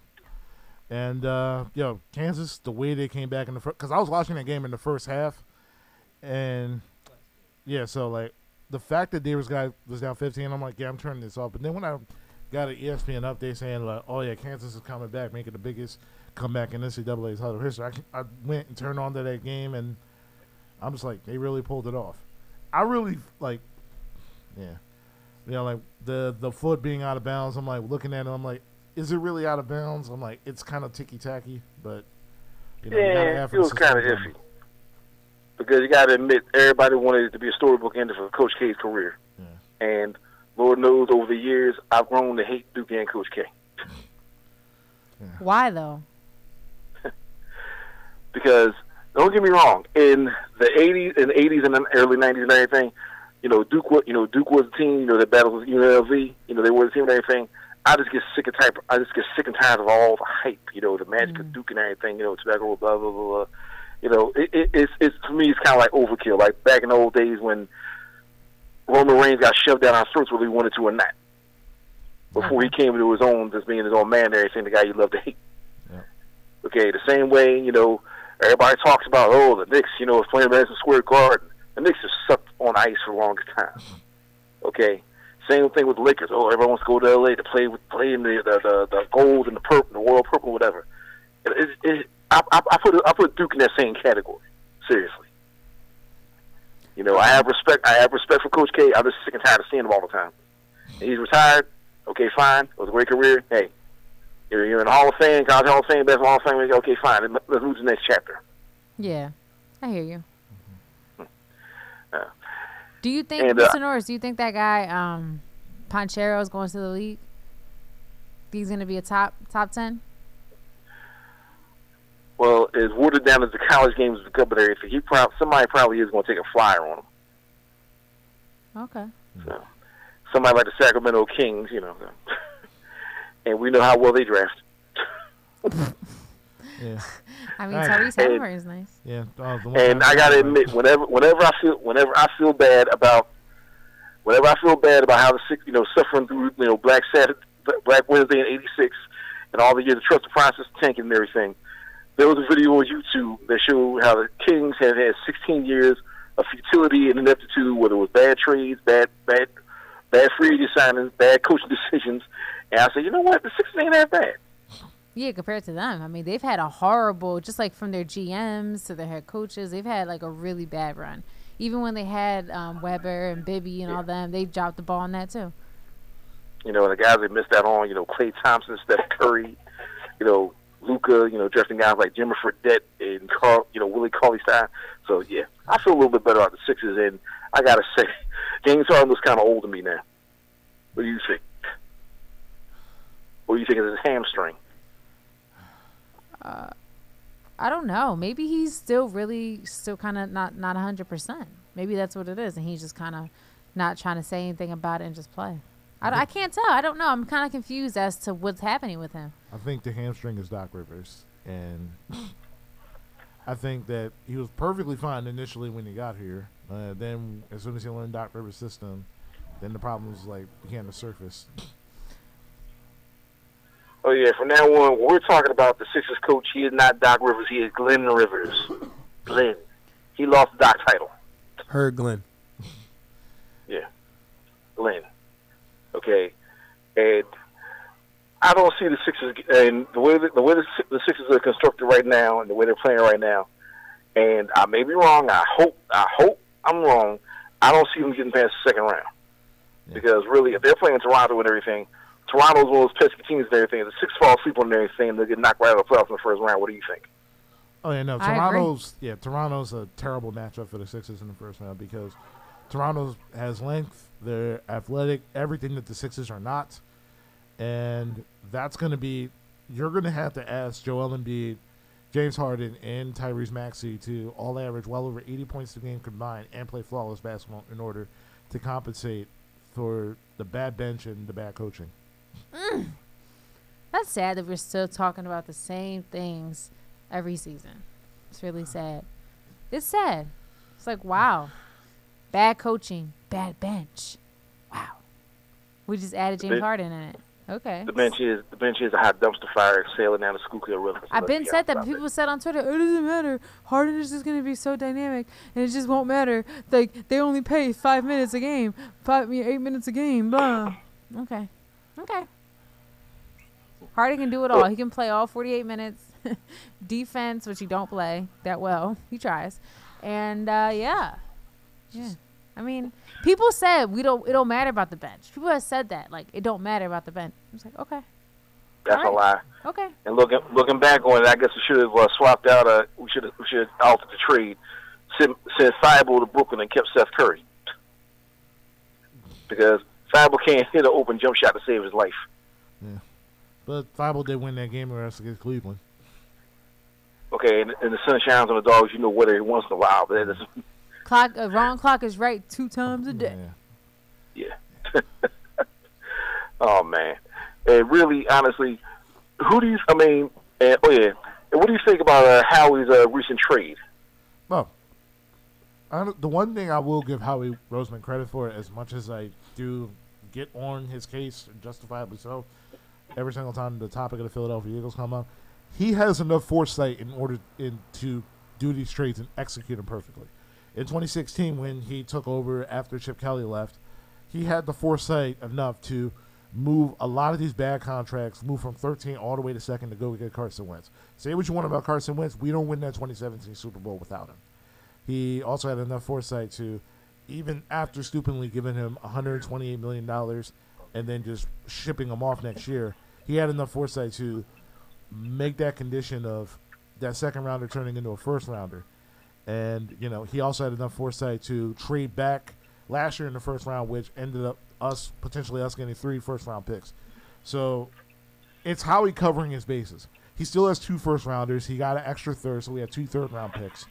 So it's still enough in terms of draft capital to help build up this team to give Jalen Hurts a legitimate chance. If that's not the case, then you have the draft capital next year to go get yourself a Bryce Young or C.J. Stroud or Spencer Rattler or any other quarterback. So it's just Howie covering his bases, which is one of the few traits that Howie Roseman does know how to do. Well, he better not screw his draft up. He better not select some all SEC punter from Kentucky or whatever. He better not screw his draft up. Yeah, but our punter was terrible. Our punter was terrible last year. Touche. Make a valid point. So, with that being said, got to go. As always, it's a pleasure talking to y'all. Stay safe out there. I'm glad we and now you can address your dad, Chris. During the broadcast, Mr. Narcy, okay? Got it. Heard, Mr. Norris. All right, take it easy. All right, don't forget my theme music next time. All right. Once again, you're listening to 98.5 WJYN, the Running Back Sports Show, Sports for the Culture. If you want to call to join the discussion, the number is 215-763-9596. And just to boomerang back to the conversation, Kawhi Leonard's career playoff numbers: 21, 8 rebounds, 7.9. I'm gonna give him 8. 2 assists, 51% shooting from the field, nearly 40% from 3, 84% from the free throw line. Giannis averages 26 points, 11.5 rebounds, 5 assists in 64 playoff games in his career. Running back sports. Hello? Hello? Yeah, hey Jordan, what's going on? Hey, what's up, guys? What's going on? Hey, Jordan. Yeah. Hey, what's up, guys? What's up, Carmen? Well, first of all, I want to say, shout out to Coach Daly from South Carolina. Yo, she well deserved. I ain't gonna lie. What they got over there is like a little dynasty. What they got over there, so it's like, shout out to Aaliyah, all those girls, man. It was well deserved. And shout out to UConn too. I just felt like at that particular game, UConn, there were certain plays where they were thinking too much, and so when you're thinking about a play while the clock is running, that could be a little iffy. But I can't take nothing wrong from UConn. I can't take nothing wrong from South Carolina. Shout out to both teams. But shout out to Coach Daly, and shout out to Kansas. That was a wild game last night. I ain't gonna lie, that was one for the ages. To come back from 15.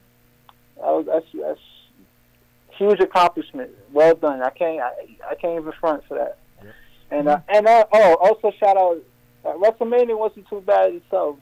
For me, it's like I like the Reigns versus Brock. I thought that was I didn't think that. I thought for some reason that they was going to have some interference, because to me, a great match has to have no interference for me.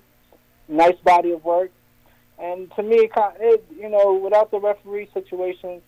It pretty much was a solid match for me. I think Reigns deserves his props, and Seth Rollins and Edge was pretty good too. I ain't going front, but it definitely lived up to the hype. But going to your Sixers, hello? Yeah. Hey. Going to your Sixers, I can't. It's hard to. I can't ignore what Chris, what your father said about the second round exit.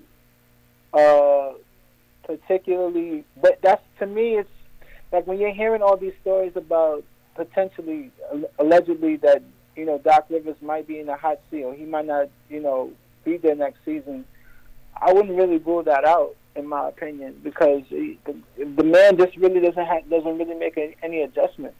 To be honest with you, it's just it's the same thing over and over. We saw this with the Clippers, where he doesn't he'll throw guys coming off the bench for an extended amount of time, and he doesn't make no adjustments, no changes. Now, to his defense, there's some coaches that still do that, like the Steve Kerrs of the world and the Phil Jacksons of the world, where sometimes they don't bail you out. They don't call a timeout when they see another team going on a run. Whatchamacallit, they don't call no timeout or anything. But to them, it was more so of who can I trust in the clutch time and who can I trust during the regular season. From a statistical standpoint, I can't really trust you to be on that particular matchup, and things of that nature. But for Doc Rivers, it's this consistent thing where he makes no adjustments whatsoever.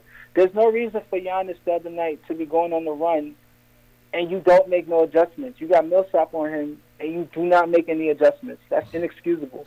Yeah, no, I agree. Because at some point you got to have a pulse in the situation especially when you're going against teams. If you're going up against, a team that isn't athletic but it excels in the half court in terms of driving and pick and roll, sure, you could play DeAndre Jordan that could protect the rim and you can get away with that. But if you're going up against athletic teams, and if you're going up against Giannis, where it's going to take an all-hands-on-deck situation, you can't run a front court of George Niang and DeAndre Jordan and hope to stop him. That's when you got to have a Paul Reed or a Charles Bassey, somebody athletic, fresh legs, the ability to actually jump in not just 6 feet off, not just 6 inches off the ground.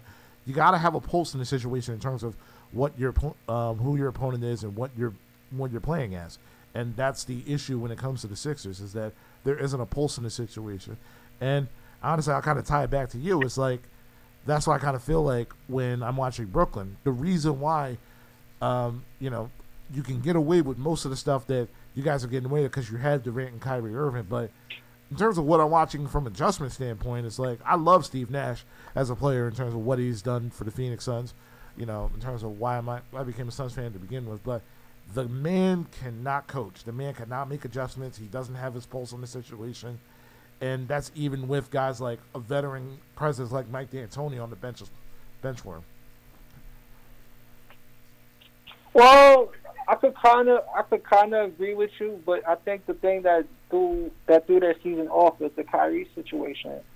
It's like I feel like they did. Remember, Brooklyn, I think they were like the top 10 in defense. Now it's kind of stagnant. Now their defense is shot. Yeah. But early in the season, they were like 6 on defense, and I think that they came in with a plan. It's just that the Kyrie situation completely destroyed any type of plans or schemes, particularly coming within the season, because he's an integral part, a big part to what they're doing. So this is what I was talking about with being a leader and culture and things of that nature, where when it comes sacrifice is everything. And if you can't sacrifice, but the thing about it is sacrifice is a choice, and he chose not to be vaccinated, so that just threw everything off to where Steve Nash was just throwing different lineups, and it just wasn't as consistent throughout the year due to Kyrie, and then the KD situation is what happened. But I think the integral part was the Kyrie going out, in my opinion. Yeah, I agree. I agree with that. So. I mean, yeah, but then, Jordan, so what do you think about people who are like, yeah, Kyrie, he won, man. Kyrie won it all. He's the winner on all this. I just feel like people need to just shut up about it. You know what I mean? Like, he didn't win. No one won. It's just the vaccine got lifted. He did win, but it's not really a win, though, because look at your team. Like, it's just selfish. Yeah.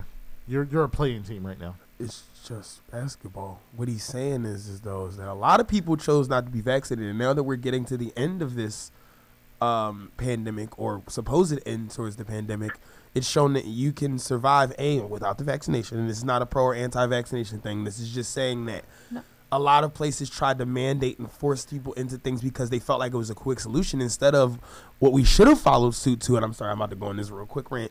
We should have followed suit to countries like Italy, or countries like China, or countries like New Zealand, who actually shut their countries down and provided their people a way to have to stay in the house so that they could let it go away, so that they've been thriving for over a year now. Look at any of those countries. I agree with that. So what happened is we pushed out a vaccine that a lot of people didn't trust, because there's mistrust between our government and I, whether that's based on color lines, whether that's based on class lines, whether that's based on society lines.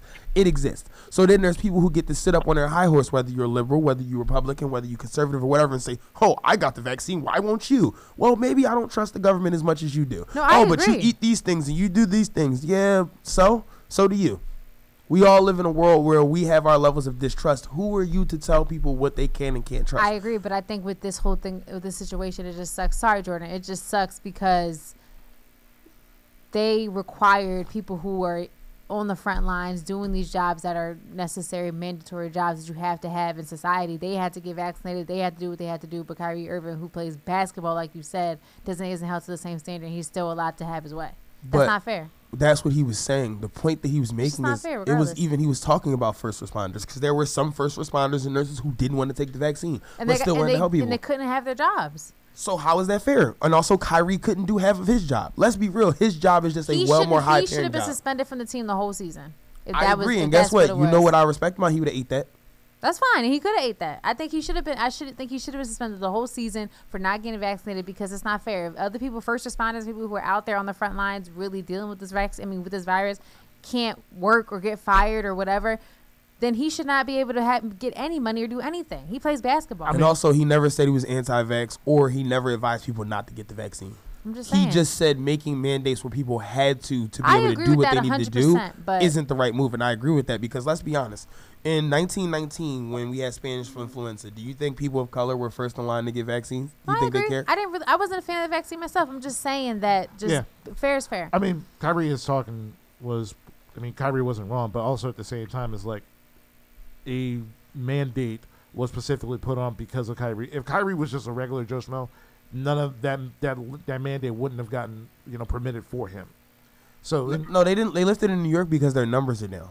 People are just associating it with Kyrie because, once again, we're a celebrity-obsessed sports culture. Is what he was trying to say in his entire point he was trying to make. I think it does have something to do with baseball, with the Yankees. And they're not messing up that Yankees money. Yeah. Right. So I'm saying. So it is. Yeah. So they're not gonna. Yeah. Sorry, Jordan. Didn't mean to go off on a rant about New York and that whole thing, but it's just that part just bothers me a little bit. But hey, look, it is what it is. The Nets are now in play-in, and that's what it is. So that's it. Thanks a lot, Kyrie. Yeah, I can consider the Nets as my team. I mean, I watch them, but they're not my team. But, Jordan, who's your team again? Huh? Who's your team again? Mavs and Golden State. Okay, Mavs, the Mavericks. Oh, okay. Say Golden no more. State. You know what I mean? You already know. I just want to let you know how much of a crumb you are. Okay, no, I'll explain this after the Jordan. Jordan, what do you think about the Warriors, Jordan? What do you think about the Warriors right now? They're good, but it's just what concerns me is the lack of center depth. Like they don't really have a true big man presence in the interior. Kevon Looney is an NBA champion, sir. He is. He is. He is a champion. He has experience. I'm not. Nobody's debating that. But what I'm saying is that, of course, say that to a guy like DA. Say that to a guy like Jokic, who could just take advantage of the mismatch easily. I trust him. I trust he's gonna do what he does in the interior. But what I'm saying is that mismatches matters, and once playoff basketball starts, half court set, every possession matters. And guys like DA, guys like Jokic, guys like AD, they will hunt for that mismatch, bro. They're going to hunt for that mismatch. I trust him. I trust Draymond. I don't trust Bielitsa too much in the interior, but he does everything else well, and he fits the system. But it's just that the thing that worries me is just the center depth. But everything else is everything. But as far as everything else, they got shooting.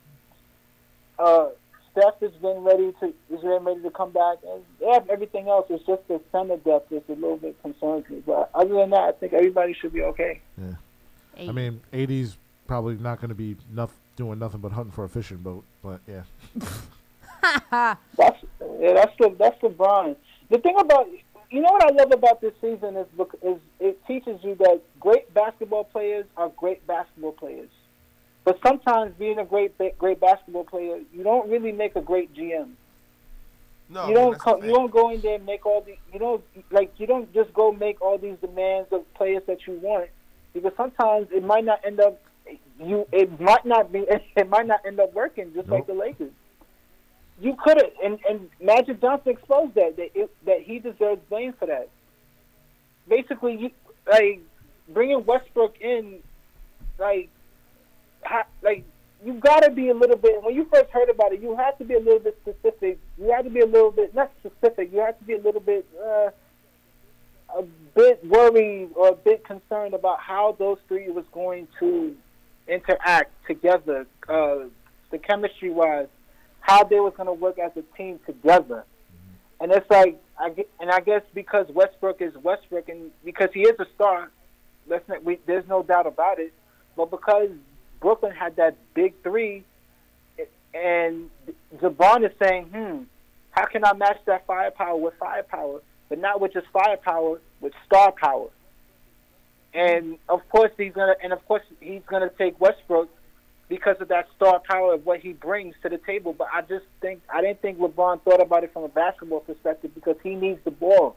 He needs the ball. He's not used to being second. He's not used to deferring to anybody. Westbrook is Westbrook. This is the reason why, and I don't want to say like I know anything, but it's like this is part of the reason why he probably would never admit it, is why KD probably departed from OKC. You're up 3-2 on the Warriors, and then it seemed like they became selfish in a way of who wants credit. I'm talking about the series in 2016 with the Warriors and OKC. Mm-hmm. You're up not 3-2, you're up 3-1, and it's like how you blew that. And they were, and to be honest with you, if you remember that year, OKC was probably the better team than the Warriors, even though they won 73 games. They were a good team. But it goes to show you that great players, great ball players, don't really make great GMs. Oh, and hello? Yeah, you're still there. My bad. And one other thing before I leave, the Will Smith situation of what happened 2 weeks ago. I thought it was a skit, honestly. I didn't think it was real. I thought it was something for TV and for I did too, viewership. Mm-hmm. Because, you know, you're hearing all the statistics about the Academy Awards hasn't had a great viewership for the past couple of years. So I thought it was like a skit. Yeah. Until I saw the emotion, I saw Lupita's face. Yo, Lupita's face. She was like, oh, shit. Right. It looked real. It looked privileged. I forgive him. We should not be gossiping. We should not be talking about these people's lives. They bleed just like everybody else. I forgive him.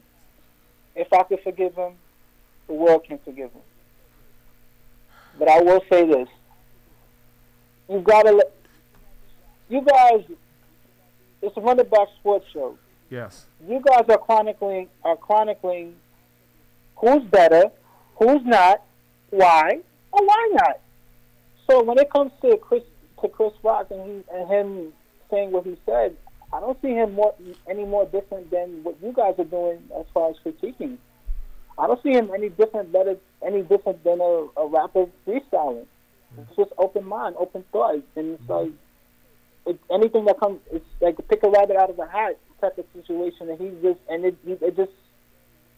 said what he said about Jada. I don't think it was a malicious thought. I don't think he woke up with any malicious intent of saying what he said about Jada. But to me, it's just like, it's sad because it feels like the art form of comedy is dying.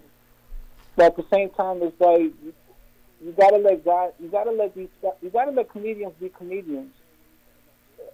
We live in a very emo-ish, soft kind of generation. But I'll leave it at that. Yeah, that's a good point. Yeah, I'll agree to that. But one thing that Cat Williams said, that just like in any other aspect of life, like when you grow up, the opinions that you've had, like when you're 12 years old, is completely different when you're 22 or 32. Just like comedy evolves. So if you feel like you can't evolve your comedy to the times of what you're at now, then maybe you shouldn't be a comedian. Okay, I gotta speak on this one. Hold on real quick, Jordan. I gotta speak on this one. I think that's BS because comedy, just like music, is timeless. George Carlin's still funny. Richard Pryor's still funny. You know who he wouldn't be funny to? George Carlin or Richard Pryor. They wouldn't be funny to someone who is a under 30 millennial Gen Zer who thinks that anytime someone speaks on something that they deem is not okay to speak on, that they want to get in their feelings about it. Now, I'm not one of these old school, super old school, like, oh, any raucous form of comedy is wild. Bernie Mac was wildly inappropriate. Richard Pryor was wildly inappropriate. Martin was wildly inappropriate back in his day. There's a lot of people that were wildly inappropriate. But here's the thing, right? Did you watch those comedy specials as a kid? Not really, right? Because they weren't for you. Your parents watched them, and you might have seen them when they were on. They weren't for you. They were TVMA, or they were rated R. The problem that we're getting to in our society is we want to expunge society of things that exist. I'm going to use a really weird example, but like porn, right? There was at one point like a whole fight or an argument on porn and the access kids to have to porn. As a parent, now I'm the only parent in this room, I know what my child watches and what she doesn't, or what she has access to and doesn't. That's on me. Why would I be mad at the world for presenting that when I can present what I choose to present to my child? And I think comedy is the same way. If you don't want your child watching Dave Chappelle because he can't or they can't understand the nuance that goes into his comedy when he's talking or making these jokes, whether it's related to trans people, whether it's related to black and white comedy, because he's always had controversial comedy. It's just in a day and age he's now talking about a topic that people feel like is taboo. But let's be real. Who are you worried about being affected by this? Because if you're an adult, right, and you already have your formulated opinion on something, it doesn't matter what someone says. We all lived through Donald Trump as a president. It didn't make us come out the other side as racist or whatever. Some people did. Some people were waking up. But guess what? They were already as adults like that. He just spoke to them. You didn't wake up one day, Carmen, and be like, man, I'm a whole adult, and Donald Trump's entire way of thinking or thought is now embedded in me, and that's how I think.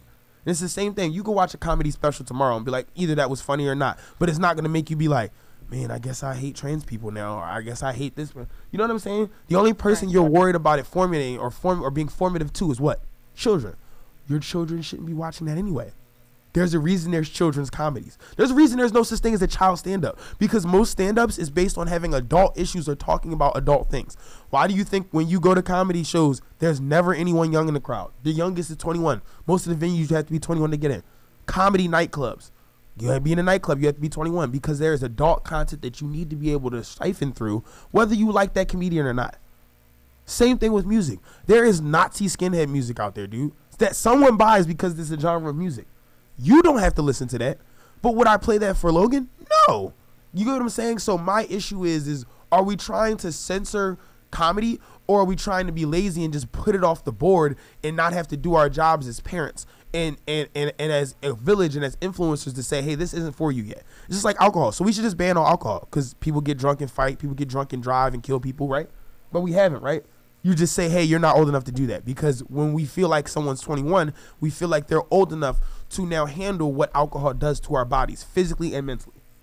So I think comedy should be viewed in that same way, just like certain music should be viewed in that same way. Certain films should be viewed in that same way. There's no change in comedy. There's just a change in the way that we think that people are supposed to consume things.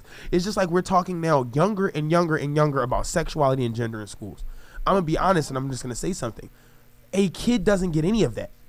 So for people who on the other side want to say stuff like, oh, we push heterosexuality on children. Sorry, majority of our country is heterosexual. So yes, that is going to be a natural pushing thing. I'm not saying it's right or wrong. I'm saying that whatever truth you live in around your child, but don't sit here and try to force an opposite truth, or even force or reinforce the same truth harder because you're afraid of the opposite truth just to get your point across, because then you're using that child as a pawn. So that's how I feel about comedy. My parents never hid comedy from me. Certain stuff I wasn't allowed to watch. Certain stuff I was. I didn't grow up thinking now, oh, I hate this thing, or I hate that, or I'm saying these wild, disrespectful jokes in school, or whatever the case may be. No, because that's not how true influence works. True influence is who you're raised by, who you're around. There's nature versus nurture. If you're going to be a jerk, you're going to be a jerk. If you might have jerk tendencies, but you got a jerk for a father, they're going to breed that more. You know what I mean? So I'm sorry for that long rant, but I just hate that that's the environment we are, where it's just like, oh, we got to watch what we say, or we got to watch, or you could just not consume it. Tyler, the Creator, once said one of my favorite things. He said, I don't get how any internet bullying works. Just turn your computer off. You don't want to see something, and you don't want to engage in something, just don't then. But that's my TED Talk. Thank y'all for coming. I agree. No, but I think essentially we're saying the same thing. Like I think I just said it differently, but I'm just saying that they should just be let the comedian be the comedian. And what you said about the censorship, we can control what we can control. I agree with you 100%. Yeah, everybody deserves that. Whether you agree with what somebody's saying, even if it's horrible racist rhetoric or whatever the case may be, right? The truth of the matter is we can't scream in this country that we're supposed to be holding up ideals that were under false pretenses in and of itself, because they were written by men who then went back to slave owning. But that's neither here nor there, right? If we're gonna stick to these crappy ideals, the first one of them, does anyone know the First Amendment? Anyone know? freedom of speech. Okay, then. So what are we talking about here? Choose what you want to listen to. There's freedom of speech, just like there's freedom of hearing. You can choose what you want to listen to. I don't listen to conservative Republican radio on NPR. I don't even listen to Democratic radio. I don't care about politics. But my point being is, if something offended me, I wouldn't turn it off. I wouldn't go, this shouldn't be on. I would just be like, this is not the channel for me. Preach. That's it. I think people are afraid that's afraid to do that. Now everything is this, oh, I'm a social justice warrior, or, oh, this should be this and this should be that. Like, we'd be here for another hour. I'm sorry, y'all. Okay. I'm sorry. Jordan. Talk to them. Yeah. Jordan, once again, man, thanks. We appreciate the call. Thanks, Jordan. Thank you, Jordan. Right, Never bro. going, bro. Go Mavs. Thank you. No problem. Good looking. All right. Yes, Jordan. Always getting us our minds going. Jordan's always posing good questions. That's true, though. I mean, that's a good point. If you don't like something or you don't agree with it, don't watch it. But I guess people's argument is that it's just so prevalent in every part of society. Like it's in advertisements, it's on TV, it's on you know. Yeah, but the thing is whatever. nowadays is that regardless of what you want to consume or don't want to consume, it's almost impossible to like not hear about it. That's what I'm Like, saying. I It's was prevalent. not watching the awards at all, and I heard about the slap. Well, yeah, it's just so prevalent within our culture, within society, these certain things. That's why people feel like it should be some kind of, what is that? I'm losing my train of thought. But you get what I'm trying to say. People were saying there should be restrictions on this and that because it's just too available. It's just too out there. There's no hiding from it. Like you said. And here's the thing. I didn't watch. Did you guys watch the Grammys? No. No? Shout out to Baby Keem, though. Shout out to Jasmine Sullivan, right. Philly's own, who won Best R&B Album of the Year. Shout out to her, Philly girl. Philly's just doing it this year. Don Staley Didn't just won. Questlove win the Grammy also again? Huh? Didn't Questlove win one also? Yeah, Questlove won one. He won an Oscar. Yeah. He won a Grammy. Jasmine Sullivan. So Philly is just on the up and up right now, which is great. Great to see. Shout out to Philly. But yeah, it's a hard thing. But I do agree that if you don't like something, don't watch it. But here's the thing. But then it's just that line of say like hate speech or hate materials, things like that. Like like Nazi stuff or anti-Semitic, whatever. It's like, yeah, it's freedom of speech, but it's like where does that have a place in society? Okay, the thing is about when it comes to hate speech, and I feel like we're turning into a whole political. But no, we're not. We're just talking about the culture. Yes, but the thing is that people are just like, it's just words. But no, there are some actions, and there are follow up with those words. Like I particularly remember one instance in which the night of the 2016 election, like Trump won. I got an update email from this campus that a Muslim girl was assaulted and her hijab was literally taken. So my thing about it's just words. Like I feel like no, it's BS. Words can be weaponized. Like but you know what? As from children, we're taught sticks and stones that break my bones, but words will never hurt me, and I think that is the most. It's just kind of it's definitely very it's garbage. It's irresponsible. I think just as a parent, as an adult looking over children and saying these things and perpetuating that because it's not true. Words do hurt. And they can hurt, and words will last longer sometimes than a physical hurt and pain you might feel. Yeah. You know what I mean? Like, you just imagine. Listen, as kids, as anything, think about something that someone said to you to make fun of you in school. I bet you remember what that person said today. Oh, 100%. Just think about something maybe your parent, your grandma, 100%. Your grandpa, or something said to you. Then they didn't mean it as bad, but they were angry and they said something to you. Mm-hmm. You don't forget that, right? So it's like so. These words that don't hurt me, words and you perpetuating that within yourself, that lasts a lifetime at times. You know what I mean? Yeah. For real. So these words that people say don't matter, they 100% matter. And that's why, again, with the censorship thing, with, stopping certain things from being shown on, national TV, whatever, I understand it to an extent because what we see and what we hear can really sink into us. But again, to me, there are some things that are just better left unsaid. Like everybody should have a platform because there are certain audience for certain people. I agree with that. But there should be a point. Like the reason why January 6th happened is because people took the words of the guy that they viewed as their leader and the guy that shouldn't lost the election to begin with. They used that to attack a bunch of people that had nothing to do with that. Like multiple people died, were assaulted. Like imagine you working at that Capitol, just at your job, and you have to battle a bunch of crazy people because of words what you're saying. So I understand that people should have a platform in terms of words should be said, but no, words can be weaponized and words can be used to hurt you. Yep. Yeah. No, I agree. Now, that isn't to dismiss where I'm not seeing where you're coming from. I 100% do. No. I was just gonna address it in a totally different way. Like not even my initial point, but to piggyback off what you were saying about January 6th. The problem is I've been seeing, funny enough, a lot of people, whether it's black people, whether it's white, whatever, being like, man, maybe we should have kept Trump in office. And I'm just laughing because I'm like, that's what you're getting out of this? You're not getting that, man, this two-party system is terrible. And both these dudes were bad presidents. And now we're just in a place where all of the things that have rolled downhill from the last 3 to 4 presidents, Obama was a bad president too, is now starting to come home and roost, and it's all Joe Biden's fault. Now, I think Joe Biden is one nap away from Alzheimer's, and I think he's an incompetent product of the system of politicians in general, right? But let's not act like everything that's going on is his problem. Our issues with Russia are from Donald Trump. So now what is he supposed to do? Pretend to try to smooth it over after Donald Trump was pretty like, listen, you could pull up if you want to for the last 4 years. And now he pulled up in Ukraine, which is an ally of the U.S., which is why our gas prices are now so high. They have a lot of different imports and exports that we share with them. So now we're forced to make it in layman's terms, our boys getting our behind kicked, and we got to run over there into a fight that we're not necessarily prepared for.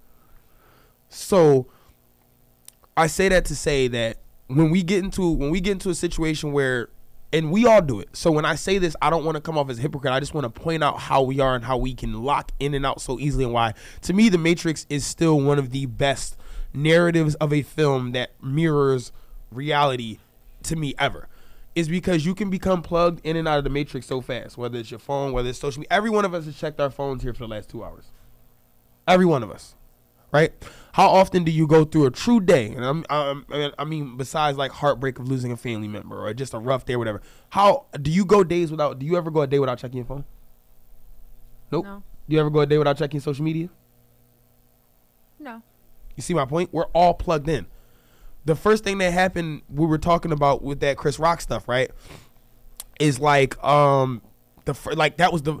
Oh, we got to talk about it immediately on the show. We all did it. It was funny. But it was also something where it was like, wow, how do we feel as a society about that, and all of these different things.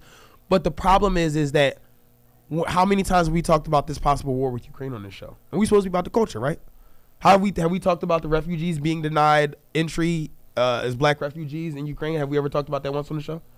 Nope. But we chose to talk about another black man smacking another black man on national television. You see what I'm saying? Like, we all do it. I'm only just pointing it out to say how hard it is to truly unplug yourself for an extended enough time to see what the world really is. I think in terms of that, I mean, not to say this is why we did or didn't do it, but I think with that issue, it's just something more tangible. It's something that people understand more than, say, the war with Ukraine, with Russia. That's kind of like, you know, it's kind of a lot. It's like a mouthful. It's like all this different parts and components of it. But that's the problem. No, I know, but I'm just saying that's probably why people will go more to want to talk more about what happened at the Oscars versus what was going on in Ukraine. Easier because to digest. Yeah, like the Oscars, like, all right, somebody slapped somebody, and, you know, this happens all the time. You know what I mean? It's funny. It's something that, you know, that's something that people can tangibly, like, okay, I understand that. Every day, baby. Yeah, like Ukraine and Russia and all these politics and how it's trickled down from Trump and Obama and whatever. That's the whole kind of thing. They don't want to. It's all about quick media, quick topics. You know what I mean? The quick bait. You know what I mean? Instant gratification is the American way. People aren't trying to dig deep into what's really going on with these issues of Russia and Ukraine and to figure out where truly do we stand in that, you know, dispute, whatever. Yeah. So I think that's just what it is. It's the same thing like financial literacy to me, where we all scream how broke we are, how impoverished we are, and how we don't circulate the black dollar and we don't know how to do it. But no one goes out of their way to really, truly learn. Yeah. And those that do and try to pass knowledge on get dismissed. Yeah. Oh, you preaching. Oh, you woke, or you a hotep, or you this, or you that.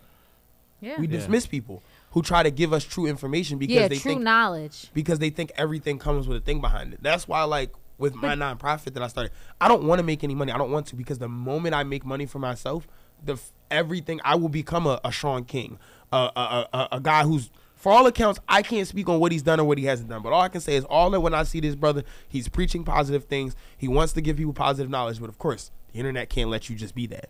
So what happens is, oh, he's stealing from this organization. Oh, this organization never got this money. This never happened. Now, I'm not arguing whether these things are true or not. But it goes back to, in a very different way of what I was talking about, the Deshaun Watson thing, where, like, when you have these situations like this where people get these high-profile cases of saying that multiple people are saying something about this person, it always only seems to happen that way in large-scale situations. Like if someone, I'll give you a perfect example. If someone is for the most part, gets caught in a one-time situation of assault or whatever the case may be, right? For the most part, if they're a civilian, that one time happens and they're done. They're going to jail, whatever the case may be, or they're being persecuted if that person takes their extent to the law and the law actually follows through, right? Only amongst celebrities does it get to case 13, case 15, case 21, case 22, and then all of a sudden it's like, oh, well, shoot, this has been going on for a while. And I think the same thing happens in different ways with the assault. Now, with assault, it's a very different thing because at the end of the day, that is something that if you did do, that's past just morally bankrupt. You should be in jail for life. Wait, so what are we talking about? I'm talking about, so do you know who Sean King is, to give the example? I heard the name before. So he's an activist who kind of rose to prominence around the time of the initial Mike Brown killing. As someone who could get in touch with grassroots lawyers, guy, right? yes, grassroots lawyers and stuff like that. Now, over the last semi-years, he's been someone that's been an outspoken vocal figure in the black community and all of these different things, right? Yeah. The moment that he reached what I would like to call the zenith of his popularity, of his influence, of his power, of course, out of nowhere, he's now stealing money from people. He's not actually black. All of these things. He's going through stuff with his wife. All of these things, from all intents and purposes, what I see as a positive black. We can do it with everybody throughout history. Martin Luther King. Oh, well, he was cheating on Coretta. I'm not saying that's right. What does that take away from what he's saying is right, though? Malcolm X is this. Oh, Malcolm X is that. Why is it that whenever leaders or whenever people who speak out against certain things or when people who stand for certain things, because that's the way our get society taken is down? set up. That's just how it is. They want us to all be on the same accord, look at the same things, view things the same way, approach things the same way. Just as like when you try to take a break on social media and you say you don't open up your Instagram all day. I won't open up my Facebook all day or my Instagram or my Twitter. I will have notifications about what this random person just shared. I want just clickbait for me to click just to see, oh, well, what are they doing? Even if I never talk to them, never see them, nothing. But it's like, even when you try to leave it alone, things come up that draw you in to make you want to click it just because you're bored, because your hands are idle. It's just, that's why with this, like I said, with this whole Chris Rock, Will Smith thing versus what's going on in Ukraine, it's just, it's just easier.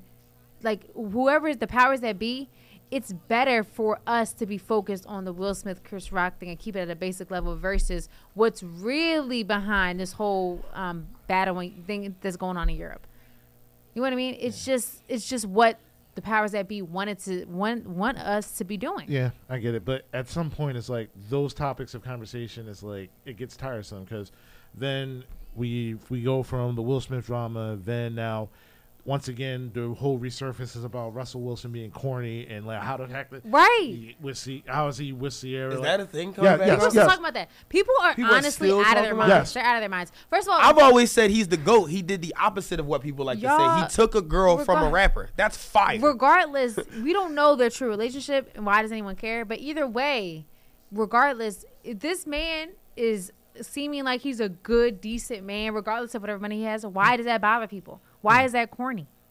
Yeah. Why is that corny? I don't get it. For anybody. You know whose son was out there with him catching footballs when he was training with Jerry Jeudy? Future son.